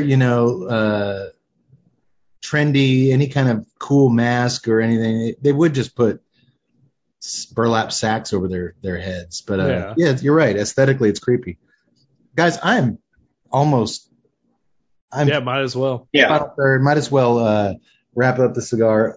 That vanilla sweetness has dissipated for me now. It's really just that really nice breaded toast note, and so a little bit of leather on the draw, and then that glorious kind of wasabi-like spice through the nose is just hanging on like a champ. Anything else? An American Puro from all three farms that we visited. How cool is that? That is effing cool. That is really, really cool. Out of all those farms, which was your favorite? All the farms, which was my favorite? Those three. I'm gonna have to. Man, that's a tough call because I like the personalities of Connecticut, but I'm going Lancaster. I really like that Pennsylvania farm. I like the whole. You read my mind. Those guys were very, very nice. I liked it. It was an old school family that ran that beautiful. It was the most beautiful scenery wise farm that we visited. It was just maintained so pristine. And then having those Amish guys working there, climbing up in those tobacco barns like spider monkeys, hanging leaves up there. I would go Pennsylvania, Connecticut, because man, that Foster farm, and that farmer's personality and the way he respected his workers. And I mean, dude, they're pumping out the League of Nine leaf. The H99 stuff. How are you going to argue that? The T52, like my favorite stuff is coming out of that guy's farm. And then everybody loves that dark oily shit. You guys love that dark oily shit. We're giving it to you, you motherfuckers. I love that dude. And then Florida for me. We only went to Florida once, as opposed to 2 trips to the other ones. But that's by far the newest of all 3 farms. And you said this was the FSG was the wrapper on this? This was actually, according to J.C. Newman, the first cigar utilizing the Florida sun-grown tobacco from Corona Cigars, Jeff's farm. I'm going to go ahead and say this. Drew Estate is who makes the FSG, Florida sun-grown cigar. They are our headline sponsor. But I'll go ahead and say it. The FSG is one of my least favorite Drew Estate traditional sticks. It's never really spoken to me. In the box press, they do a one box press rendition, which for me smokes far more enjoyable than the other Vitolas. Yeah. I have not, but I don't believe that's a Florida sun-grown wrapper. I believe that just utilizes some Florida sun-grown tobacco in the blend. But yeah, I'm not a huge fan of the Drew Estate Florida sun-grown. I am a big fan of this cigar. Yeah. I am too. I didn't mind the FSG at all. That's why when y'all are like, "Hey, do you want these?" I was like, "Yes, please, give them to me." Anytime you can balance something this forward spicy on the nose, and that strong of a spice, and that full of a bodied retrohale, with delicate flavors like, you know, a vanilla sweetness that still can be detected on the draw, and then, you know, pair that with some leather and kind of core toasted notes to kind of keep it grounded and anchored to something traditional. Man, everything just worked really well for me in this cigar. Yeah. You guys want to talk price point? No. But we can. I mean, you know. It is this Vitola is limited edition. Why? Because it's special tut, as we've just declared it special. We are cigar experts, so that checked out. But you have access to American tobaccos, mass Yes, producers. but tut, how often do we hear from Drew Estate? They're waiting on tobacco from the Connecticut farm. Like these companies are fighting over this. They can only grow so much. They're fighting over this. All this right. American when you tobacco. put logic to it. And that's after a couple 12.5 IPAs. Yeah, but your logic's still sound. You first, Yak Boy. Me first. And by the way, this is construction-wise, I've had no relights other than once when I just didn't pay attention to enough. The burn line has been no complaints, great draw. And I mean, we've been smoking on it now for, 90 minutes maybe? Yeah. Well, my instinct, my gut tells me that the American would be priced at $17.76. I see what you did there. Nice. But I'm going to go in. Yax, you sure you don't want to stick with that? All right, fine. I'll stick with it. Hey, you don't have to. I was just too late. Gonna stick with it. What about you, Tut? I'll go 1777. He's playing the game. I'm going to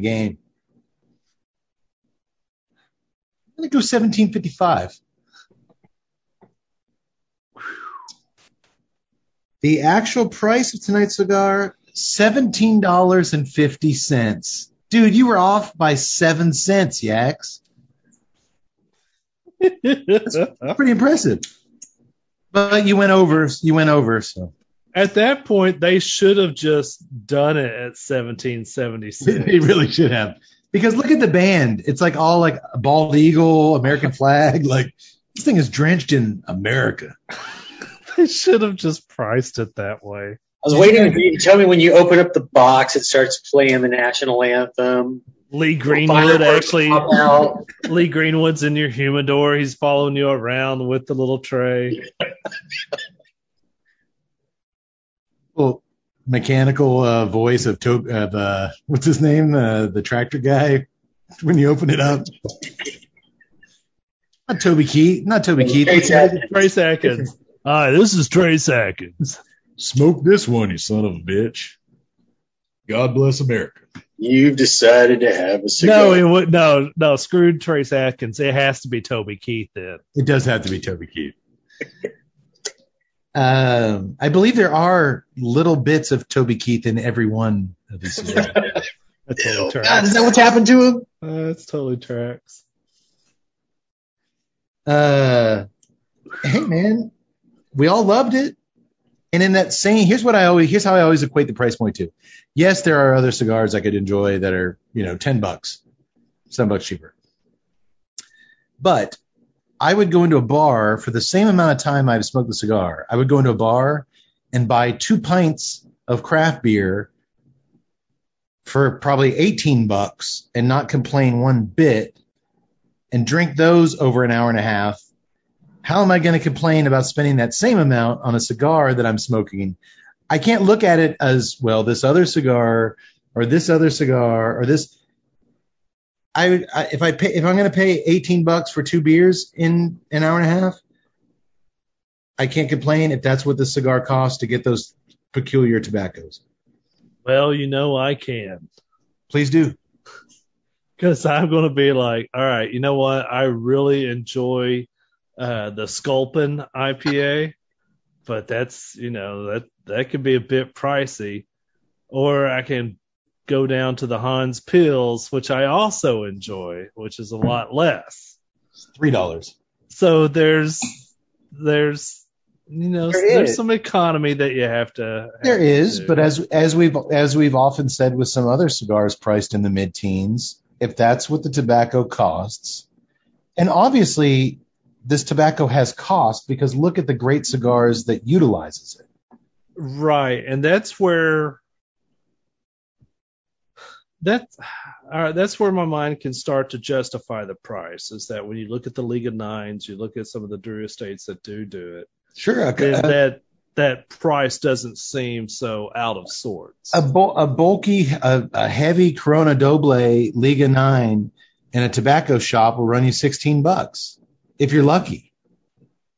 Probably more. All that oily shit. But I mean, this stuff has not only the binder from that guy's farm, but some filler from that guy's farm.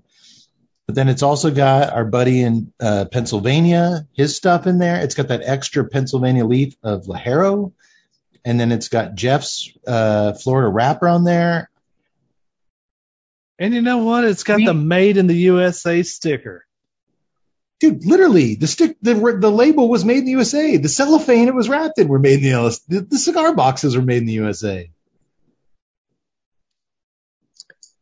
I'm on board. I'm a proud of fucking American. And actually I am, because there are so few. There's so few American Puros that I don't recall one. The only ones I know are like the stuff that's pretty much, Kentucky tobacco, fire cured, and the cheroots and the stuff that utilizes a lot of the more inexpensive American tobaccos. As far as a premium cigar, with what we've come to expect going into lighting up a premium cigar, I think this is it, and it didn't disappoint. No. It actually didn't, and it's very flavorful. Actually, I'll say this: not that it didn't disappoint, because I wasn't a huge fan of the Florida Sun-Grown, and I hadn't really sampled a lot of those American tobaccos. Expectations. I didn't really know what to expect, and I kind of went into it with just impress me, and it did. Good on you, J.C. Newman. And I would love to go down to their factory in Tampa someday and see these things, get one fresh rolled off the table. Yeah. How cool is that? Not only, Yax and I, going to Nicaragua and seeing all this, just hundreds of workers and not to mention that, but the tobacco grown, how many different varieties of and regions in Nicaragua, the tobacco grown. I mean, to actually take the limited cigar tobacco resource in America, and then have them rolled by American workers in an American cigar factory. I'm not going to let that influence my USA.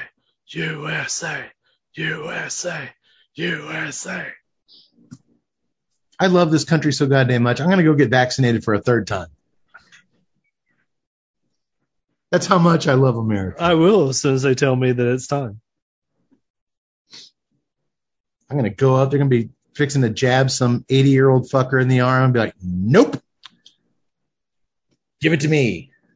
From the farm fields of Florida to the farm fields of Tennessee, Pennsylvania, Connecticut, you are a part of me. Yeah. You just write that? Yes. Trademark Tuesday Night Cigar Club. Yeah, big time. You should really do it. We'll pull an MP3 file of this and send it to Jeff. I bet he'll pay a fortune for it. Okay. Well, I'm really glad that we like this cigar. Thumbs up. Big thumbs up. I'll give you 2 thumbs up. Okay. Well, back to the movie. And like I said, as the American badass would do, a fist up. You're talking about Undertaker, not Kid Rock, right? Correct. Undertaker. Okay. I think Kid Rock, apparently, according to you, there was some similarity. Well, Undertaker fought dudes in the ring. When he got shrunk down by the gamma rays and turned into Kid Rock, he just fought dudes at Waffle House. Which I guess is kind of American in its own sad way we don't like to talk about. All right, well, let's get back to the film. The surrounding woods are all outfitted with speakers mounted in the trees, which start playing some more disco music as the hunters chase down their terrified prey. By the way, hot and horny, barely clothed chicks getting chased through the forest by cannibalistic rednecks is a genre subtype of horror invented by Americans. So of course it is. So once again, my pairing makes perfect sense. This may be a French film, but this film wouldn't exist if it weren't for Mr. Toby Hooper, a proud Texan, a proud American, and his film, The Texas Chainsaw Massacre. If it wasn't for us Americans, Frenchie, you'd still be doing quasi-psychological thrillers instead of horror films. Exactly, Tut. Exactly. You're welcome, you Polanski-loving freaks. Go watch some Jerry Lee Lewis. I do want to get that clown movie he did on the show, but it's going to take some work. Hazuki, Emma, and Morgan have split from the other 4 girls, and tough chick Morgan is way more scared and losing her cool than the other 2.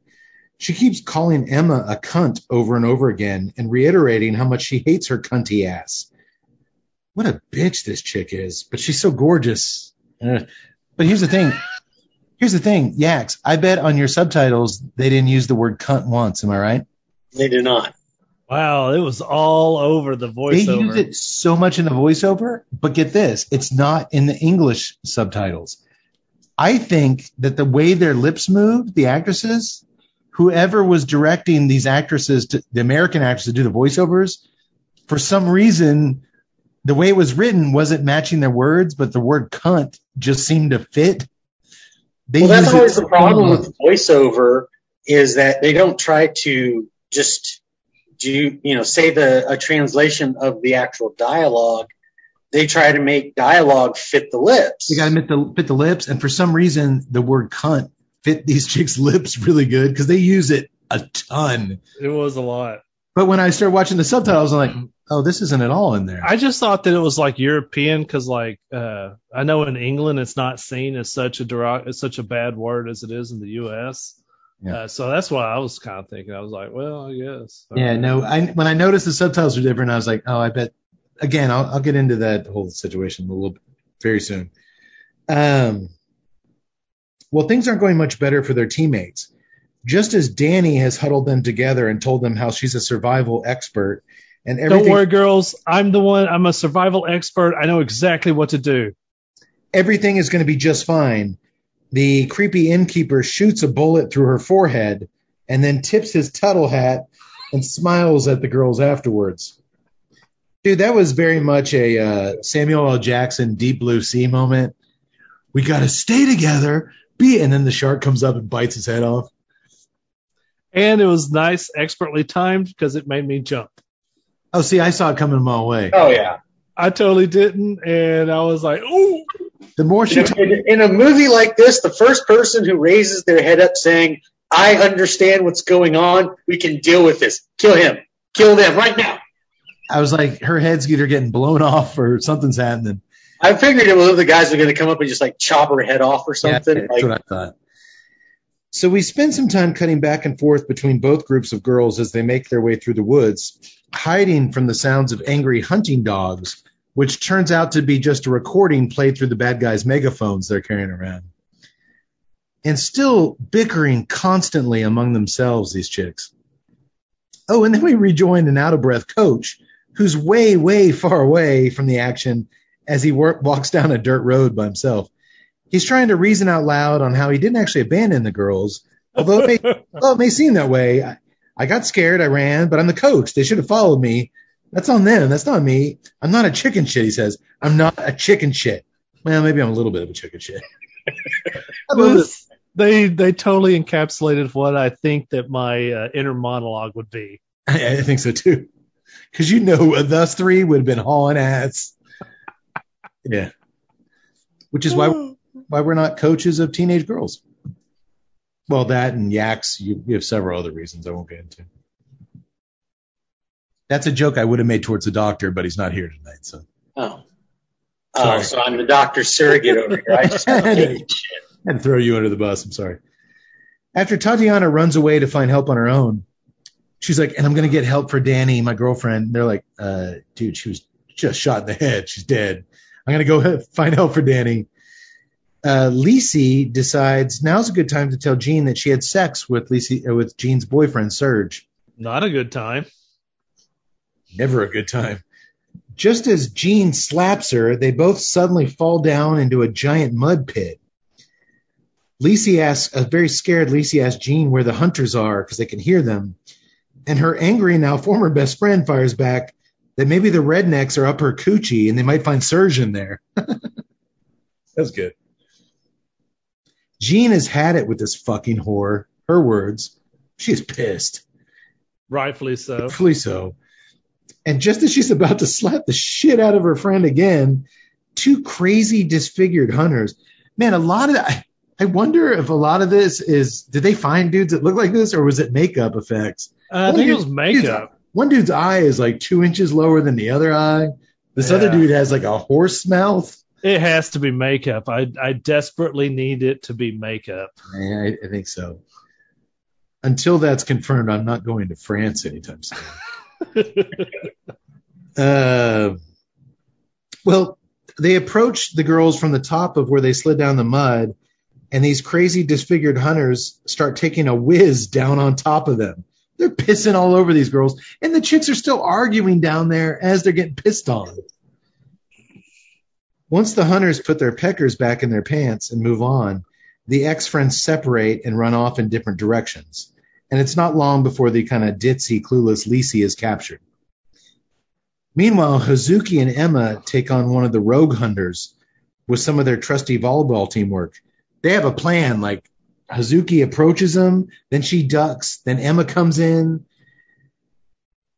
But Hazuki's fighting him, giving him some blows. When Morgan freezes up at the exact moment, she's got a huge tree branch in her hand. When it's her turn to club the hunter over the head, and she doesn't move, Emma ends up saving Hazuki's life by blowing a giant hole through his torso with his discarded shotgun. And this is pure Peter Jackson, old school holes through the torso. Like, you see her face looking through his chest. Through the torso, yeah. The gore in this movie is really, really good, and I think that's key to most memorable horror comedies. Lots and lots of gore. The more blood, the better. Look at Return of the Living Dead, Evil Dead 2. Mm-hmm. I just mentioned Peter Jackson's Bad Taste, which was kind of the granddaddy of all these things.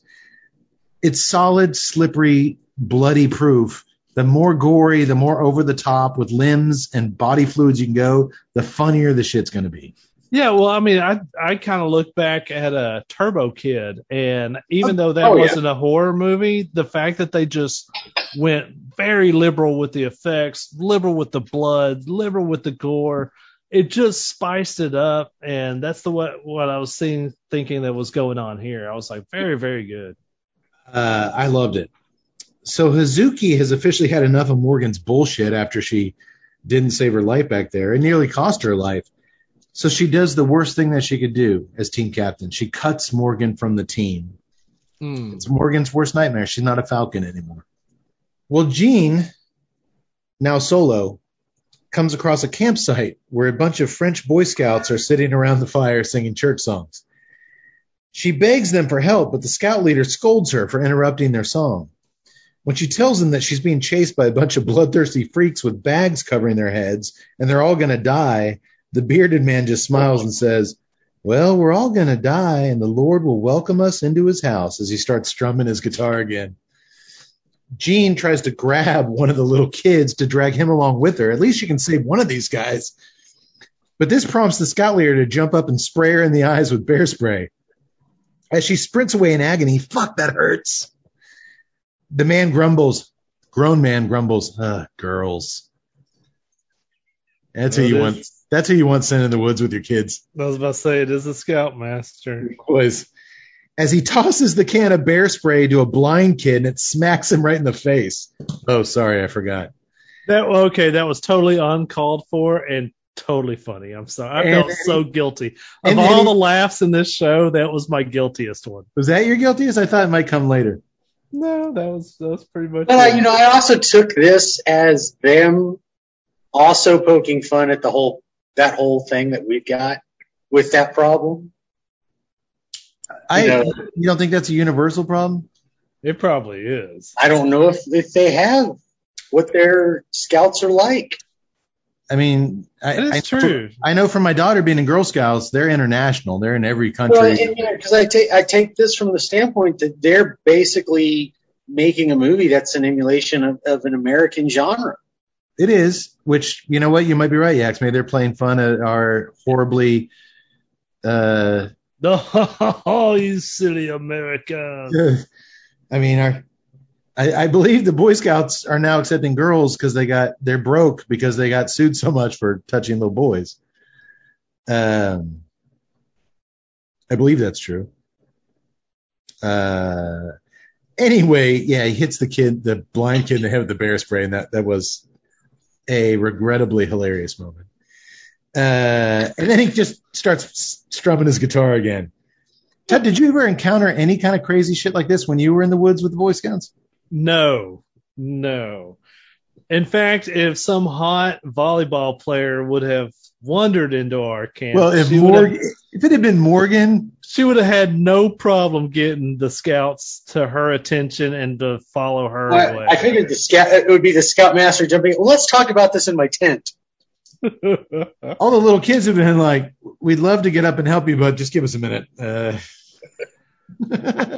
I can't move. I can't move.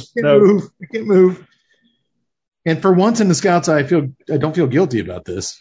Well, you're an Eagle Scout, correct, Ted? No, I was just shy. Just shy. Okay. Maybe that last trip is where you would have run into some shit. Maybe. Order of the Arrow. Mm-hmm. All right. Well, a few seconds back into the Good Lord song, two of the masked hunters appear at the campsite, and the scout leader's like, kind of points in the direction of where the girls ran off. The men remove their hoods and thank the guy by blowing his head off. And I mean, like, literally blowing his head clear off his shoulders and covering the little campers in blood. One of the guy's brain chunks soars into one of the hunter's mouths, and he just starts chewing on it. What a fun scene, am I right? It was crazy. Are you at this point, Todd, willing to acknowledge as you're watching this that you're in the midst of a horror comedy? A horror comedy, yes. Okay. Because this is knees deep in horror. Like, it's balancing horrific things with pure comedy on a really expert level right now. Right, but I'm still thinking that this is horror comedy a la Shaun of the Dead, which is more comedy than horror. No, I don't think you're wrong there. Yeah. I don't think you're wrong. The best horror comedies are not easily defined as either or. Well, now, Return of the Living Dead makes me laugh more than it makes me recoil. Shaun of the Dead makes me laugh more than it does. But Evil Dead 2 has some of the most terrifying visuals and, well, all this funny stuff is happening to Ash, and let's not even consider Army of Darkness. That goes full blown, satire. But see, that's where I think that is. I'm still that this movie is more in the campiness section, and I actually move away from that later on in the movie. So I'm still. I've gone from slapstick to light horror comedy to satire horror comedy, but the needle is still moving here. There is some interesting shifts coming up, but in my opinion, they never lose their ground as laughs first, above all else. But let's move on. Okay. By the way, speaking of moving on, Tut, what did you light up for your follow-up cigar?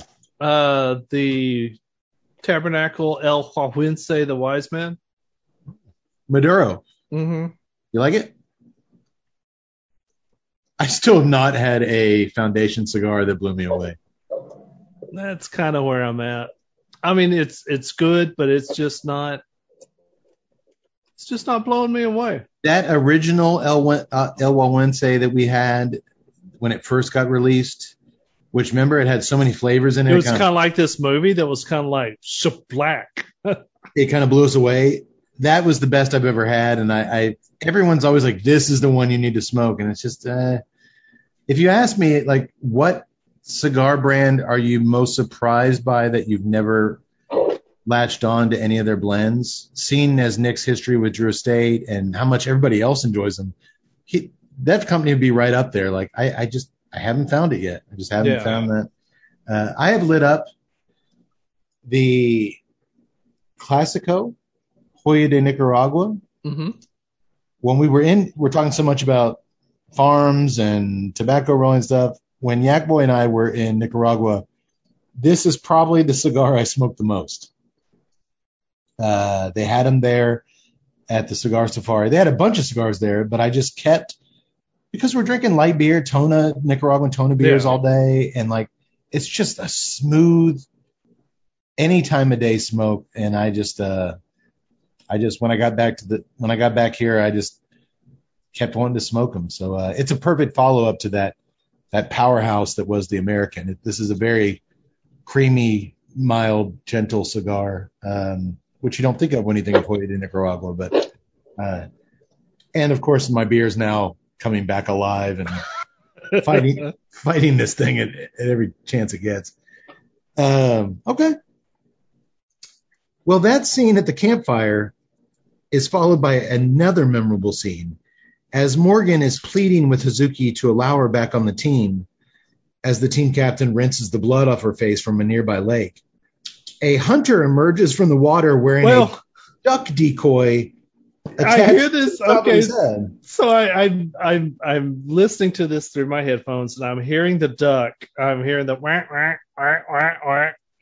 And I'm looking, and I actually see the little thing. I'm like, well, that's kind of interesting. It's clearly a plastic duck. And then when he fucking emerged, I lost my shit. I was laughing so damn hard. Well, I didn't watch it with headphones. I actually never heard the quacks. Did you hear the quacks, Yaks? No. I didn't hear I wasn't paying attention. I didn't hear the quacking either. I kept looking on the screen to see more pictures of Morgan. I did see the duck floating on top of the water at one point, though. So this guy, he's got like this green netting over him, and he's got a helmet with like a duck decoy strapped to the top of his head. He pops out of the water and attacks. He knocks Emma down and out. He throws Hazuki in the water, and he begins to strangle her and drown her. Only this time, Morgan grows some balls. Girls with balls. And slices the bad guy's head off with a machete. And while the severed head falls in the water, with the duck decoy still stuck on top of it, the headless body just starts walking aimlessly around in the shallow water with fresh blood squirting up in the air. Again, I thought it was a Turbo Kid moment. And I was Turbo laughing. Kid, when that body is upside down inside that other body. Return of the Living Dead, when they chop off the cadaver's head and it's doing the headless running around. Yeah. A headless corpse walking around will never get old for me. It's just funny. That one was great. I was like, even I had to just, laugh at the TV screen like, it's still walking. Dude, they show him as they're doing other stuff. He just keeps wandering around out in the water, just squirting blood out of the top. It's just a gag that works every time.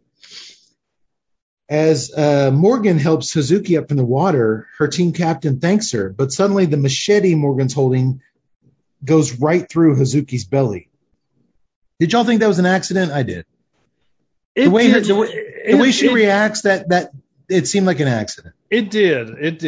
I thought it was an accident. Morgan freaks out, apologizing profusely, asking Hazuki, "Is the pain severe?" Dude, her machete has completely gone through her body as the giant blade sticks out the back of her. When Emma begins to come to from being knocked out nearby, Morgan realizes how bad this all looks. So she pulls the machete out and shoves it through Hazuki again and drops her dead body in the lake. She tells Emma that it was the hunter who killed their leader. Man, Jeannie was stabbed in the back by Lacey sleeping with Serge. But Morgan, she stabbed Hazuki right in the goddamn guts. Twice. Still looks smoking hot. She still looks so smoking hot. You beautiful bitch. Why didn't I try to contact her to zoom in and talk about the movie tonight? Because we wouldn't have had a show. We would have just been like, She's talking all French, and I'm like, that's brilliant. Oh man. Of course. The way you stabbed Hazuki. Of course. Excuse me, Joie de vivre. Do you have any Grey Poupon? Oui. That means yes. I'm just saying, we have all these fat, sweaty cigar guys on the show. They're like, why don't I ever try to get any hot chicks on here? Yes. You guys are for that? I am for this. I also enjoy the French fries. Oh, oui. Although in America, we perfected them into curly fries. She's like, stupid Americans. Shuts down her Zoom. They're not even French fries. We don't even have them. Of course I'm like, why is she talking like Arnold? I don't know. They're not even French fries. Just like, I'm not even French. Oh. That probably would be it. She's like from Arkansas. Okay. She's like, if we can hurry this up, guys, I'm supposed to meet Kid Rock at a Waffle House in 30 minutes. I'm like, oh, God. But you're still smoking hot. This was a mistake, but you're still so hot. All right, you know what? I'll vote for Trump in 2024. Just stay on the Zoom. Excuse me while I take this bucket full of my principles.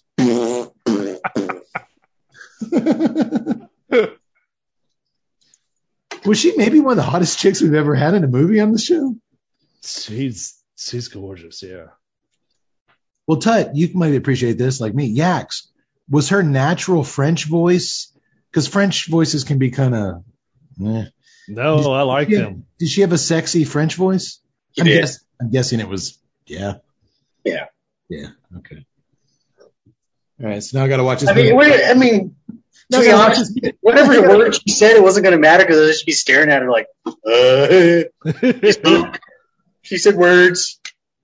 Now I got to watch this movie for a 7th time. Great. I don't get paid enough for this bullshit. Tatiana, at this point, has made her way back to the hostel, just as the hunters are arriving in the Falcon's stolen RV. One of the men hears her in the nearby bushes, but she grabs a roaming kitty cat and holds it up within his vantage point, so he dismisses the noise as a cat. As he turns away, we then see Tatiana hammer throw that cat through the sky as it squeals. Wah! Tut, I thought that would be your guiltiest laugh, not the Boy Scouts. I was still cracking up, but the Boy Scouts trumped the cat. I know as a cat lover, I was like, I wonder if Tut will laugh. Lee, you got to laugh at that. Oh, I was totally laughing at that. I was totally laughing at the whole using the cat as just heard the shot of her behind there just. But dude, there was no reason for that next scene when we see it just fly through the air. Other than pure funny. And they put in that perfect sound effect. Hey, am I right? They always land on their feet. I'm sure it was fun. Sure, it was totally fine. Tatiana then crawls inside where some of the dudes are already grinding fresh sausage from her girlfriend Danny's severed arm. Here's what I understand. They've got the arm pushed down in the sausage press and they're grinding it, but they left her clothes, like her sleeve on. Like they'd at least rip her. Well, you're got the whole arm in there. You don't. That's a meat grinder, not a bone grinder. Maybe I'm over here having the tech. You can't do that. Hey, maybe You in can have France. chunks in there and little bits. Dude, you're talking like a typical American, thinking everybody does it like we do, and we have all the answers. Maybe they have that. Nobody wants bits of bone in the sausage mix. Maybe they have technology over there where they can grind bones in volleyball jerseys. Dude, it's like an old timey hand crank. He's just like, that would be so hard. Like, what? I'm waiting for the other guy to turn around and be like, you're doing it wrong. Again, you inbred son of a bitch. That would mean they would talk. They don't talk to each other. I know. Tatiana then sneaks out the back where she finds a rundown old Yugo hatchback, and she almost escapes before she's attacked by one of the hunters. But after kicking his ass royally, She literally, I love this. I don't know why, but she just gets the upper hand and she pounds his face in the car hood like 50 times. and then she Don't stop. Then she stomps on his face 50 times, and With then a little twist on it, too. and then I always love this in a movie when you beat somebody's ass to dust or shoot them to death, whatever, but you've dominated them and then you spit on them. I love that move. I did a film in college, a zombie movie called Smoke Some Kill. And my only thing I told the guy playing the hero, after you kill every zombie, after every single kill in this thing, I want a shot from under you as you just spit on him. And the real bad guys, you hawk like give him a loogie on them. There's nothing worse than kicking somebody's ass and spitting on them. Well, then she gets back in the car and drives off, but it's on a little ledge and it just nosedives in and crashes. She makes it 10 feet and then crashed. Again, full-bodied laughed. I was there. cracking up. Imagine that, a Yugo going nowhere. Was that a Yugo, Yax? It looked like it. Didn't it look like the Yugo? Or what was that, Le Car? Remember those? I think that was a Yugo. I think it was a Yugo. Well, French composer Philippe Leroux says that every great, memorable piece of music needs that one moment of madness. And I think it's clear here in the next scene that Girls with Balls does indeed contain that magical moment. We rejoin Coach as he's still walking down dirt roads, away from all the action, when the innkeeper's small dog approaches him. Coach tries to pet the tiny pooch. He tries to feed him a rock. He's trying to be friends. But the dog jumps up and bites Coach's balls and won't let go. We watch as the large man swivels his hips back and forth frantically as he screams out in pain. He then pounds a rock against the dog's little head, but that only causes the pooch to clamp down harder. Until finally, Coach walks over to a nearby rock wall and begins humping his crotch against the rocks violently until the dog finally lets go. Take that, Coach yells, as he grabs the dog's body, one hand at the neck and one on the hind legs, and we literally see him stretch the dog apart like a piece of string. Like a Stretch Armstrong doll from the 70s. Until it snaps in half, and we see it with dog blood splattering all over the Coach's satisfied face. I realized, for me, this inspired moment of madness elevated the entire movie quite a bit. Well, it ain't a great film by any means. It was so much better due to these occasional moments of insane gore and hilarious violent special effects, especially tearing this dog in half.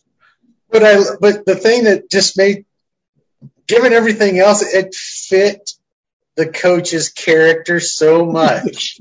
Like, what the girls are facing off against these violent hillbillies. What will happen to the Coach? A tiny fucking chihuahua bites his dick. I've seen a lot of the funny dogs biting the crotch scenes in various movies, and this is the number one dog biting crotch scene I've ever seen. There's hardly ever been one funnier than Something About Mary, which we mentioned earlier, where Ben Stiller is sliding across the floor with that dog at Fletcher's dick. Dude, this takes it. This takes it. The fact you're right, Yax. It was the fact that it was within the coach's personality. You could definitely see him doing all of this. The fact, though, that we got to see it, they didn't cut away. We didn't get just a glimpse of him. No. We saw that dog go from this big to this. It went from a Chihuahua to a weenie dog. It was stretched out so far, and then there was just this horrible snapping sound as it just ripped in half. Oh, kudos to the special effects. But that's what I said. I just love it for the fact, it wasn't enough that he just grabs the dog and throws it. Ah! I think Philippe Leroux would approve. I haven't brought him up in a lot of episodes, by the way, because most of the movies we've done lately haven't had that moment of madness. This one called for it, in my opinion. It was very, very good. I totally appreciated it. Well, Jean runs into Emma and Morgan as they all approach the hostel. Jean confesses that she left Lacey behind after her best friend admitted to fucking Serge, and both Morgan and Emma glance at each other with guilty looks in their eyes. Uh-oh. It's like that scene in the beginning of Predator between the Colonel and Dylan. My men are rescue team, not assassins. And they look at each other like, oh, shit. So clearly, I expect this from Morgan because she's admitted she did the whole rugby team. But nerdy little Emma even screwed Serge. Everybody on this team has had their rounds with Serge. And way to go, Serge. This is not a team. Apparently, they're not very team-like. Yax, any regrets at this point about not volunteering to help out the Texas A&M Aggies volleyball team when you were back in school? Yeah, lots. Thanks for bringing that up, asshole. Apparently, that's the place to be, my friend. Well, their reunion is cut short when they hear a noise, and that headless, duck-headed hunter from the lake blindly wanders down the trail towards them. Dude, his neck stump is still squirting. Once again, this literally, the second time I saw this, that brought out the ha while I was watching it. His neck stump is still squirting blood out of the top of it. Here's where you know you got a good filmmaker. It takes a sharp mind to be like, we need to bring that dude back later. It's one thing to have that guy wandering around in his own scene, but then to bring him back, that's good. It made no sense, but at the same time, it was perfect sense. This movie is just going off the rails. I just like it because cut. All right, you got to go over to the forest scene now. We'll wander over there. To me, it was just smart comedy, and it's kind of like there's a lot of Family Guys like that where they'll introduce a joke in the first 5 minutes. And then in the last 5 minutes, that joke will reappear somehow. And you're like, oh, I like that. That's clever when they always stay on top of the jokes and where else can we get it in? When he wanders down that trail, dude, that was maybe my 5th laugh out loud moment so far, which is a lot for me. Yeah. You boys know what else I love besides bloody neck stumps shooting visceral goo everywhere? Good cigars. That's right, Tut. I love good cigars. You know who makes some of the best? Our friends at Drew Estate. Our friends at Drew Estate. Do I ever love those things. And one of their tastiest offerings is the Herrera Esteli Miami, crafted by Level 9 Cuban rollers at the famed El Titan de Bronze on Calle Ocho. The Herrera Esteli Miami line is expertly rolled with a lavish... That is correct. Ecuadorian Habano Oscuro wrapper over a rich Ecuadorian Sumatran binder with select fillers from the Dominican Republic and Nicaragua. The new look of Herrera Esteli Miami features rich black and gold packaging and is available in 5 sizes. I've smoked the cigar many times. We smoked it on the show earlier this year, rated at 91. That is correct. You like spice on the nose and cedar on the draw, delicious cedar. and a great balance between the two. You should really check this one out. It is one of Willie Herrera's masterpieces. So jump in your car or jump online right now and get your hands on some. What are you doing? What are you waiting for? Go do it. But if you can't do it right now, if you're running low on funds or you're just stuck at the house, why not jump online and head over to Cigar World? Cigar World is an online site for cigar smokers. There you can get cigar news, reviews, and a lot more. Also on the site is a cigar research panel called the Testing Lab. You can sign up to give your input on new cigars by taking surveys and testing actual cigars. Check it out at cigarworld.com/testing lab and say hi to the TNCC doctor while you're there. My God, he's got so many Bunsen burners going right now. Just so much going on. And God, he is doing so many experiments. Good God, he's got a lot going on. All right, boys, let me just take 1 second to pour a fresh beer. My throat's getting a little bit dry. Perhaps from the 16 different hop varieties in this quadruple IPA I'm drinking. It's funny, you guys saw my face when I took my first sip of the first beer, but as we often say on the show, 4 beers later, it's amazing how smooth how smooth these things can get on you. Once you acclimate a little bit, it's, all right, settle down. Yeah, they settle down.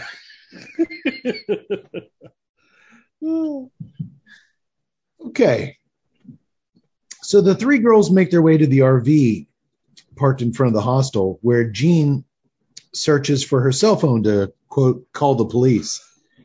Only she uses what little battery and cell signal strength she has to call her Playboy boyfriend Serge instead. He's already back home. To tell him that if she gets out of this alive, she's going to fucking cut his balls off and kill the fucker. Just then her phone dies. And Serge isn't all that, I guess it's Serge. Serge isn't all that concerned about anything. He just heard from her because, get this, that wounded player that he took home on the train, she's about to give him a BJ in his living room. She's no Morgan. She's no Morgan, but come on. If you're going to hold everybody to that standard. She was hotter than Jean. I do like that there's something about when you can set a successful tone. A lot of times, Doctor and I think we see eye to eye on some things. So like when you can you always, like in horror movies, you always tend to try to put yourself in those characters or respond how they do. Doctor's big on that. But when you can set the tone as this is going to be an exercise in absurdity, suddenly you're not like, well, I would call the police instead of calling my boyfriend there. No, ride the ride and have fun doing it.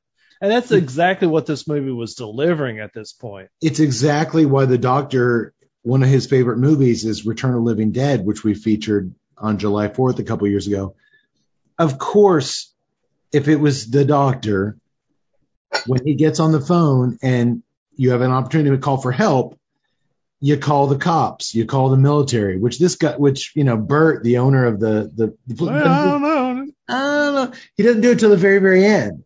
Of course, but because the movie is set up expertly as a comedy, the Doctor doesn't have those issues like, well, I would have done this or I would never have done this, because it's all in the service of comedy and gags. Yeah. And if we cut out the what would I do's, you wouldn't have any funny movies because you would always do something that would lead away from the laughs. Yeah. I think you're right. And I think especially at this point in the film, you know where you're at. And her instead of calling the cops, where in another horror movie, you'd be like, oh, you stupid. How could you not? Like, it doesn't even register like that. It's like, it totally fits and you just keep trucking. That's a good point. The girls hear a commotion from outside, and through the RV's window, they see all the hunters returning to the hostel from their hunting trip. Morgan says, we're officially fucked.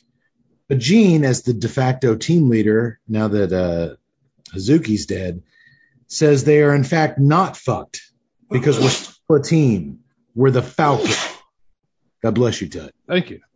What time is it? She asks Emma and Morgan as she puts her fist out. Game time, the girls yell as they grab hands and thrust them in the air. Go Falcons! The teammates burst out of the RV with a small arsenal of volleyballs and proceed to spike one hunter in the face after another, knocking the Frenchies' hand-rolled cigarettes out of their mouths, each dude getting his nose broke by volleyball after volleyball, spitting up buckets of blood in slow motion as they fly backwards. Girls with balls indeed, eh, Tut? Hey, that is correct. Dude, it's just, these guys have crossbows in their hands and shotguns, but they cannot retaliate against this barrage of spiked volleyballs. I'm having fun. I am too. When there's only one hunter left and only one unused volleyball remaining amongst them, Morgan hands it to the sheepish, nerdy Emma, who's always wanted to be a spiker, and she jumps up and spikes the ball gloriously and violently into the redneck's face. I also loved the slow motion shots. Like, when these dudes would get hit, you'd see their noses like wobble. It's really fun. It's kind of a cool little scene to watch. The girls jump for joy at their victory until, that is, imagine this, the men all start to get back on their feet and shooting at them. They're just hit by volleyballs. They're not dead. I mean, it's a very temporary solution here. I love the quick cutaway to the one pissed off inbred hunter who, when he comes to, he takes out his knife and he stabs the volleyball and lets all the air out of it. Like, you can't hurt me anymore. Like, I don't think they knew what volleyballs were, these guys. Like, you just kind of attack the volleyball. As the girls run for it, the butcher guy emerges from the kitchen, the one who's always in there making sausage, and he lassos Morgan's ankles with this big chain thing and drags her towards the crew of hunters while Jean and Emma are somehow able to escape. We'll come back for you, they swear. Dude, the hunters, there's like 20 of them, and as she's getting lassoed, Jean and Emma were like 10 feet away, but none of them chased after. No. This is good. This is good. We got the hot one. It's a comedy. We'll just let that go. Once they're in the clear, Emma tells Jean, because Jean just wants to head for the main highway and get help, that they can't simply run off and leave their teammates behind. Some of them may still be alive. Jean pauses and then agrees as they clasp hands. Again, Predator style. In solidarity. Man, at this point, it seems like Emma's the true team captain here. Yeah, she's blossoming. Her faith is unwavering. Her commitment to the Falcons is above all these other chicks. Mm-hmm. Emma tells Jean, now that she's calling the shots, nerdy Emma, what we should do is split into two teams to find our friends. Jean looks at her. You mean two teams of one person? It confused Jean. Doesn't really know. And then Emma doesn't click. Oh, we'll have a better chance that way. All right, that's 6 times I laughed out loud in this movie.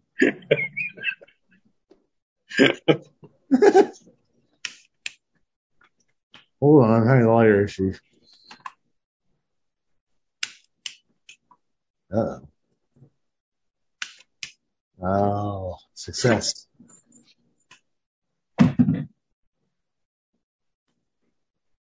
Cut to the basement of the hostel, where Morgan finds herself tied to a chair in the middle of the room alongside Tatiana and Lisi.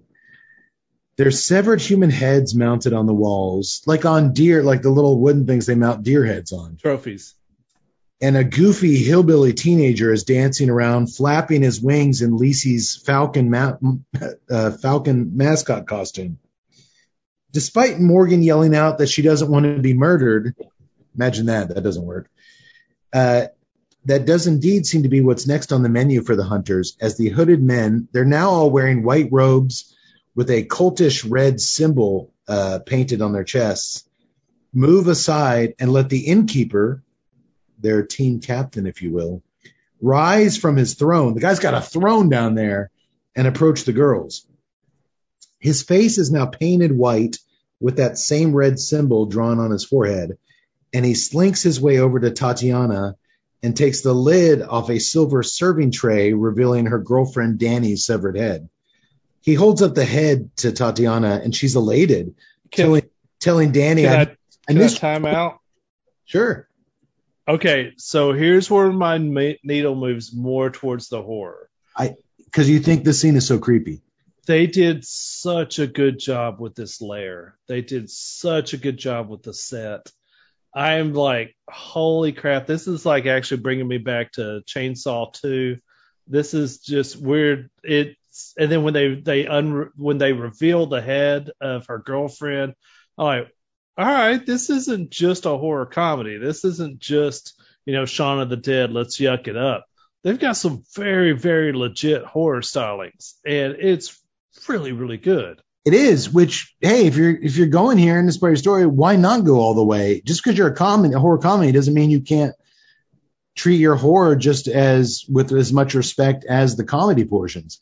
And I thought they did that in this scene. Oh, they totally did. I'll say this. The imagery here is top-notch horror stuff. Great costumes, highly detailed set design of this basement kind of cult church down there that they've set up. And it would all be super frightening, like Tut said, if we weren't balls deep in a comedy at this point, and if we hadn't already seen that these villains under the hoods are kind of bumbling inbred goobers at this point. Well, especially since my newfound respect for the horror genre dissipates in the very next scene. But I agree with you, Tut. I loved that they treated the horror aspect of this final scene with so much respect, because it really does elevate everything. But we're getting a little bit ahead of ourselves. He holds up Danny's head, and Tatiana's elated. She tells Danny, this severed head, I've missed you so much. I love you. But when the hothead volleyball player notices there's a chunk missing from Danny's ear, she flips out, screaming she's going to butcher and kill every last one of these weirdos. She's going to cut their fucking heads off and shove them up their dirty asses. First of all, I wish the doctor was here, because there's a lot of medical questions I have to do with that. But also, it was weird in that we had no context why she was talking to this severed head like it was still alive. But her seeing that chunk missing from the ear also really upset the innkeeper. Which was the best thing about this scene. He didn't like seeing that somebody had taken a bite out of this chick's ear, and he got all frustrated. A peeved innkeeper sulks back over to his throne, crosses his legs in frustration, and kind of buries his head in his hand. He's pissed off. I love that. It made no sense, but it was really good. It was great. It made me think, like, I have prepared this head. And so what he did was, I cut the head off, I put it on the platter, I covered the platter, I set it off on the table. So while I wasn't looking, someone went over there and took a bite out of it. Son of a bitch. And again, I think it's like, it's one of those, don't eat the cake. I think it works because none of these fuckers talk. Right. Because if they did, it would just turn into a bad impression of Texas Chainsaw Massacre, with the dad being like, you goddamn, you ruined the head. Like, it wouldn't ever live up to that, so just don't do it. And what's great about this actor is he's so talented in physical comedy and just expressing all sorts of weird shit through his body movements and facial expressions that comes across anyway. But exactly, because I was about to say, because they didn't go that way, it still lives up to the Chainsaw Massacre. Yeah. I think that this whole, from here on out to this whole insanity of this family down in this basement is totally Massacre worthy. Aesthetically, yes, because nothing's going to match the original and the first two Chainsaw Massacres as far as set design and details. But as the cult members begin to all sway back and forth, and they're spreading these incest things, like, they have a Catholic church run the room. Then we cut to, they place Danny's head on a spinning record player that's spinning around. It's all shot. Like, if you just turned on this movie at this point, you'd be like, oh shit, this is a hardcore, scary horror movie. Yeah, yeah. But because we're in this movie, it plays a little different. But yeah, I mean, they nail it. They really do. And this is coming from a guy who loves horror movies. Like, I'd like to see this guy actually make a straightforward horror movie. As the innkeeper sits on his throne and sips scotch and watches the three girls beg for their lives, Jean has found a shotgun upstairs. And right as Morgan begs the cult leader to kill someone else instead of her, as he brandishes is that a gas-powered cattle gun, Yax? Yeah. It does. It's a bolt thrower. It basically, it's like they shoot cows in the head with. It shoots but it's gas-powered, right? You fuel it up with a propane gas, and it shoots like a 5-inch spike out of it. But he's going around kind of teasing all the girls with it. And when he presses it up against Morgan's head, she begs him, "Kill Tatiana. Her head's much softer than mine." What a bitch.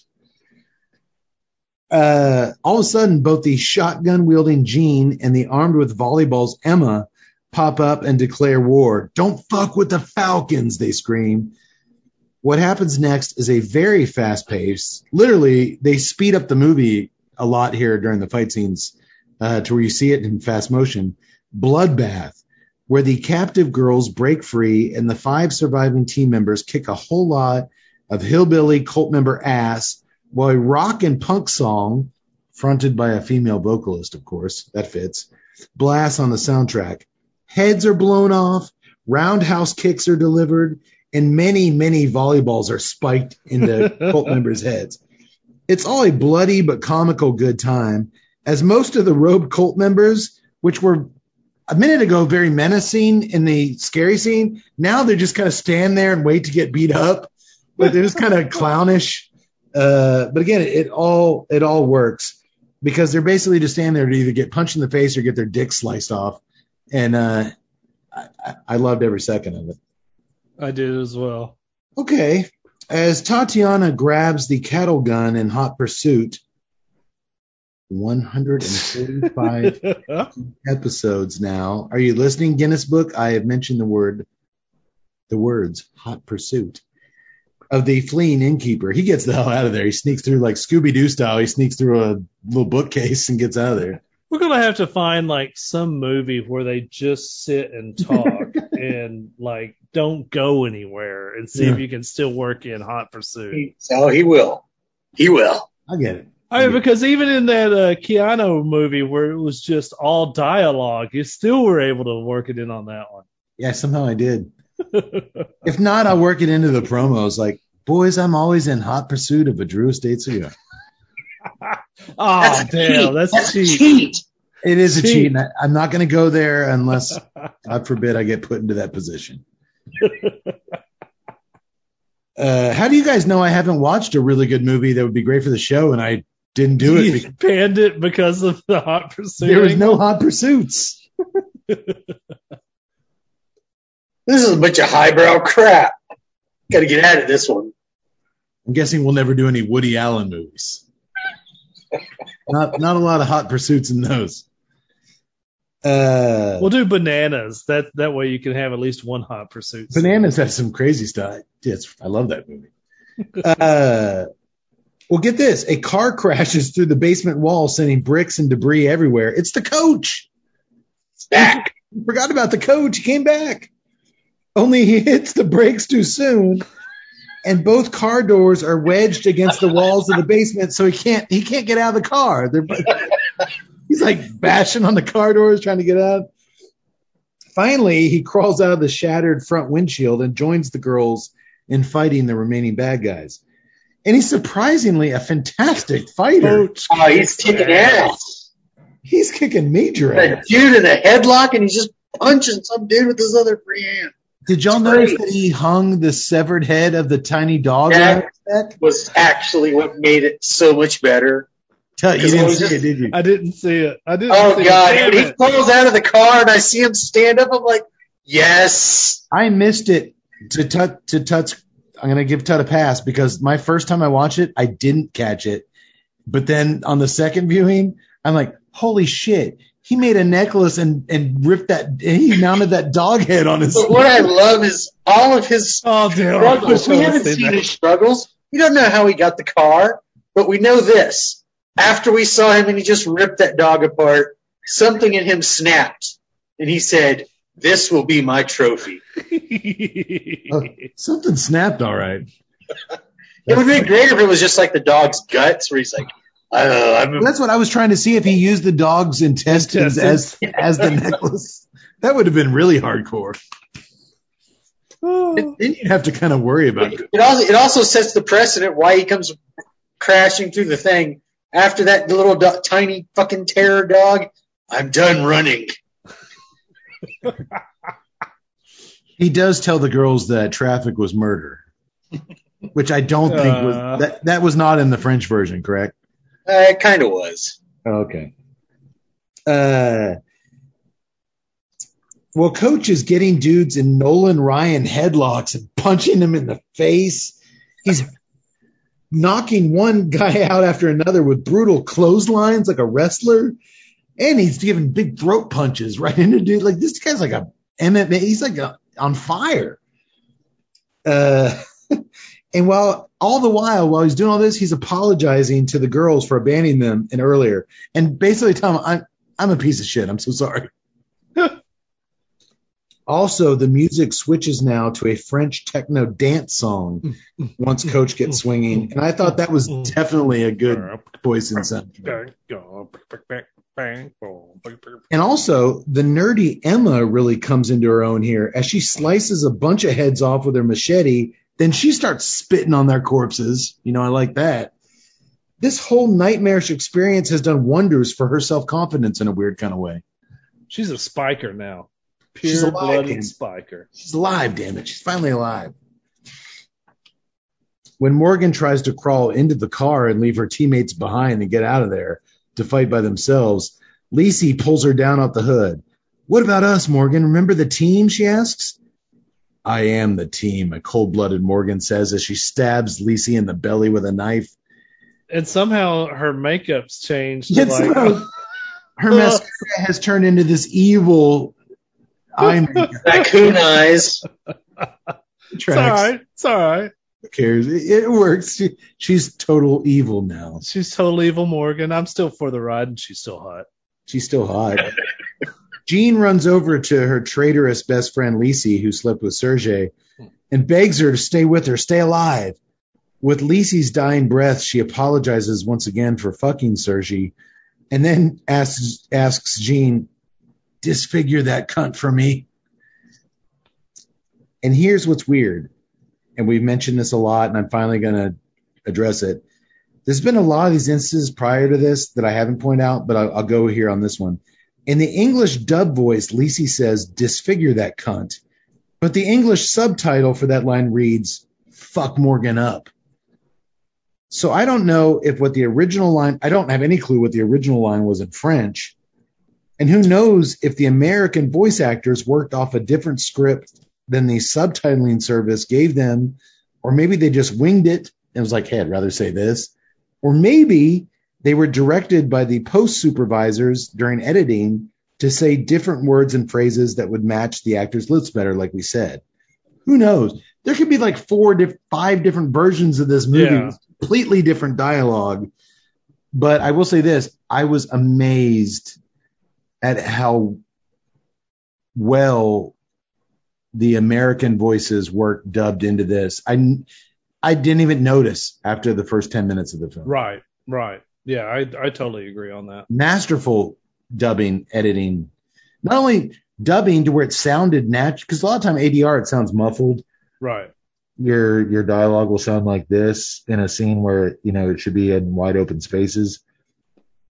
It sounded like they were right in the action all the time, and it matched the lips. That impressed me more than anything in this movie, was how well they transferred this to an American Netflix movie. That's crazy. And not easy. They put the acting in voice acting. They really did. So as Tatiana shoots a spike through the innkeeper's laughing mouth upstairs, she finally tracks the little bastard down. Emma and Coach ward off the remaining cult members in the basement while Jean and Morgan duke it out nearby. Morgan finally gets the upper hand, knocking Jean down, and as she hovers over Jean's crumpled body, the bitch tells her that Sergei liked her on top of him too. She even gives her a little kiss on the cheek. which causes Jean to spring back in action, headbutting Morgan in the titties, which stuns her, and then she headbutts her right in the face. They can all hear a storm of voices and moaning coming from beyond the basement's walls. Reinforcements are coming. So Emma helps Jean into the car as Coach swings that propane tank that was filling up the cattle gun. He swings it around to keep the white robe inbreds at bay and help save his girls. At one point, did y'all hear him say, as he knocked, Yax, you wouldn't have heard this. At one point, did you hear him say as he knocked a dude in the head with that gas tank, "You've been volleyballed"? No. I swear I heard him say, "You've been volleyballed." It wouldn't surprise me. Which sounds like a very French thing to say. Like, that can't be a thing he said, though. And I rewound it 3 times, and every time I heard him say, "You've been volleyballed." It probably was. As they get into the car, Jean asks Emma about Coach, and she says softly and thankfully, Coach is playing overtime as they get in the car. Suddenly, the cellar doors burst open, and at least 20 more hooded hunters shuffle in the room and surround Coach. So he breaks open the top of the propane gas tank, flips open a Zippo lighter, gives a victorious primal scream. Boom. We cut to miles away as we see a massive explosion in the countryside from the safety of a paved highway road. We then pan down where the singing cowboy, remember him, is standing in the middle of the street singing one last tale. The moral of our story, as you can plainly see, protect yourselves from rapists by learning to volley. God. Jeez. The second moral, if you choose, when you're in jeopardy, when a fucker chops off half your leg, you can scooch off on half your knee. Our story is all over. The credits will begin soon. If you're worried about your nightmares, just turn on a cartoon. Till then, lovely ladies, a suggestion for yourselves. Don't start up conversations with jacked up freaks from hell. Falcons, falcons, falcons. He's strumming away. The end. The screen actually kind of closes in on black on him. Were y'all waiting for Jean and them in that car to run him over? Run him over. Yes. That's what should have happened. I kept waiting. I'm like, oh, wow, they didn't do it. Like, they should have shown that car run that cowboy over. It totally should have. And I'm kind of like, maybe I respect them because it was obvious and they didn't do it, but whatever. But it's actually, guys, the movie's not actually over. Because just then the screen goes black on the singing cowboy, but we hear a doorbell, and then it comes back up, and we cut to Sergei's front door. When he opens it in his open bathrobe, "Oh, hi, Jean. Did you change something about yourself?" he asks, just as Jean drops him to the floor with a well-placed knee to the balls. We then cut to his doorway where Jean, Emma, and Tatiana all stand in solidarity with pickaxes, machetes, shotguns, and they've all got a bandolier of ammunition draped across their heaving bosoms. Would you say their bosoms were heaving yet? They were, indeed. The camera zooms in on Jean's face as she tells us, looking at the camera, or I guess Sergei rather, to kiss his balls goodbye. The end. Good show. Good show. Damn good show. I enjoyed it. I thought you were fun talking. ride. Are you talking about the movie or our show, the podcast? Both. Good answer. Good answer. I thought you guys would have fun with this one. I sure did, and I was like, you know what? We've been hyping up our March to Halloween for a couple weeks now, and I was like, what better way to kick things off with horror comedies are tough. They're really, really hard to pull off. And if you can pull it off with French actors dubbed in English voices, that's even harder. But this guy knows his effects. The special effects were so top notch, so good. From the, Danny. And I think that was one of the things that their hair blown off to the fucking dog getting ripped off, all the head explosion. Like, the guy clearly knows what he's doing. But you can have all that stuff in the world, but without a good, tight script that's well balanced between the horror and the comedy. And I think it always has to be about 60-40, 60 comedy, 40 horror to make these things work. And they found that balance. And the fact that they did it and somehow transferred that comedy and that entire movie from French to English really impressed the hell out of me. I agree. And I thought, like you said, finding that right balance and actually making it work, that you weren't just a straight up comedy. Because a lot of times, like I said, the horror will suffer because of the comedy, and it didn't in this time. No, and it's such a delicate kind of seesaw to keep it all going, and that's why when you mention successful horror comedies, you kind of always go to the basics: Shaun of the Dead, Return of the Living Dead, Evil Deads, a lot of deads in there. Yeah. Peter Jackson's, Bad Taste, Dead Alive. God, 4 out of 5 had dead in the title. But yeah, and honestly, it started, I think, when your attitude is, I've got this, and I know what my film is, and I'm going to call it Girls with Balls. I think that's a ballsy fucking title. No pun intended. I mean, I just think it's the perfect title for this film. Yeah, yeah. And hopefully, if history repeats itself, much like our Teen Lust episode, this will get us a lot of accidental traffic. Not that there's anything wrong with guys looking for videos about girls with balls. That's a thing.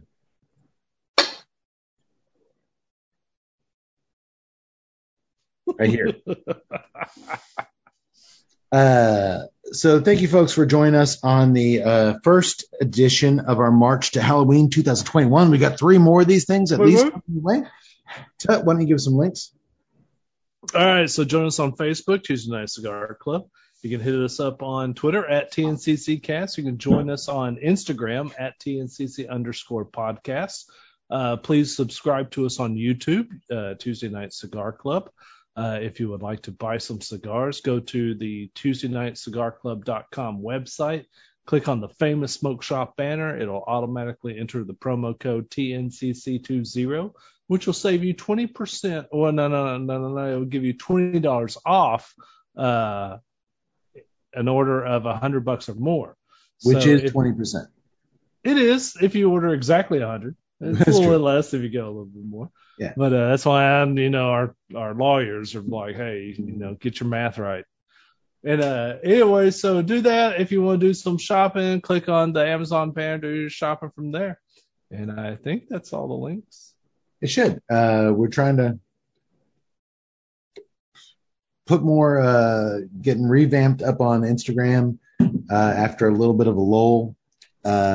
Just put up our epic dove hunting storyline up there, which was fun. I always try to, if we're out there doing stuff, which we unfortunately don't get to do a lot together, but I try to keep things moving over there and always kind of keep you in touch with what we're smoking, what we're drinking.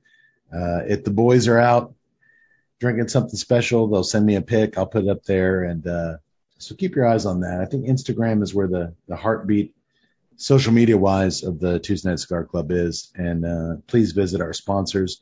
Man, surprisingly big thumbs up on the cigar for me tonight.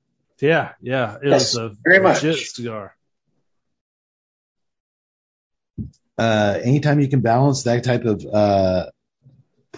primordial badass, just nose spice with so many more delicate flavors on the draw, I'm all for it, and I really liked it.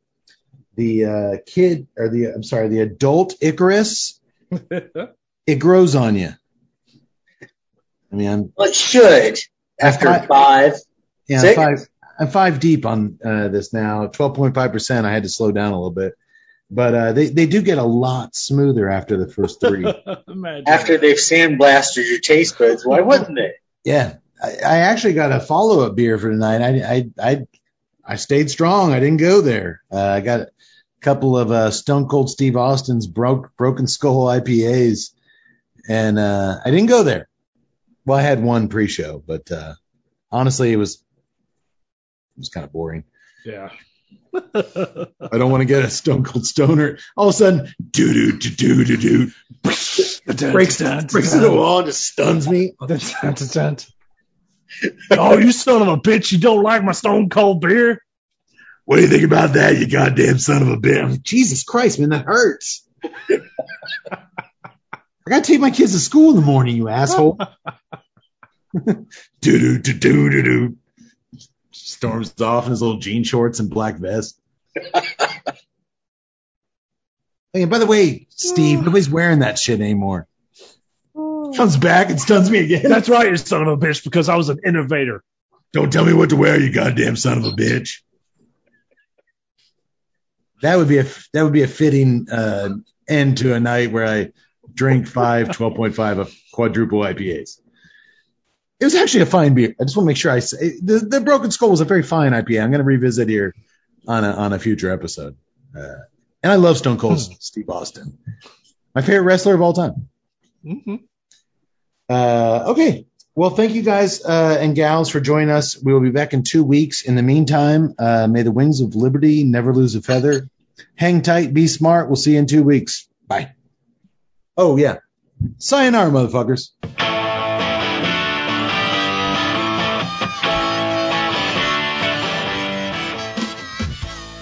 So, let me get this straight.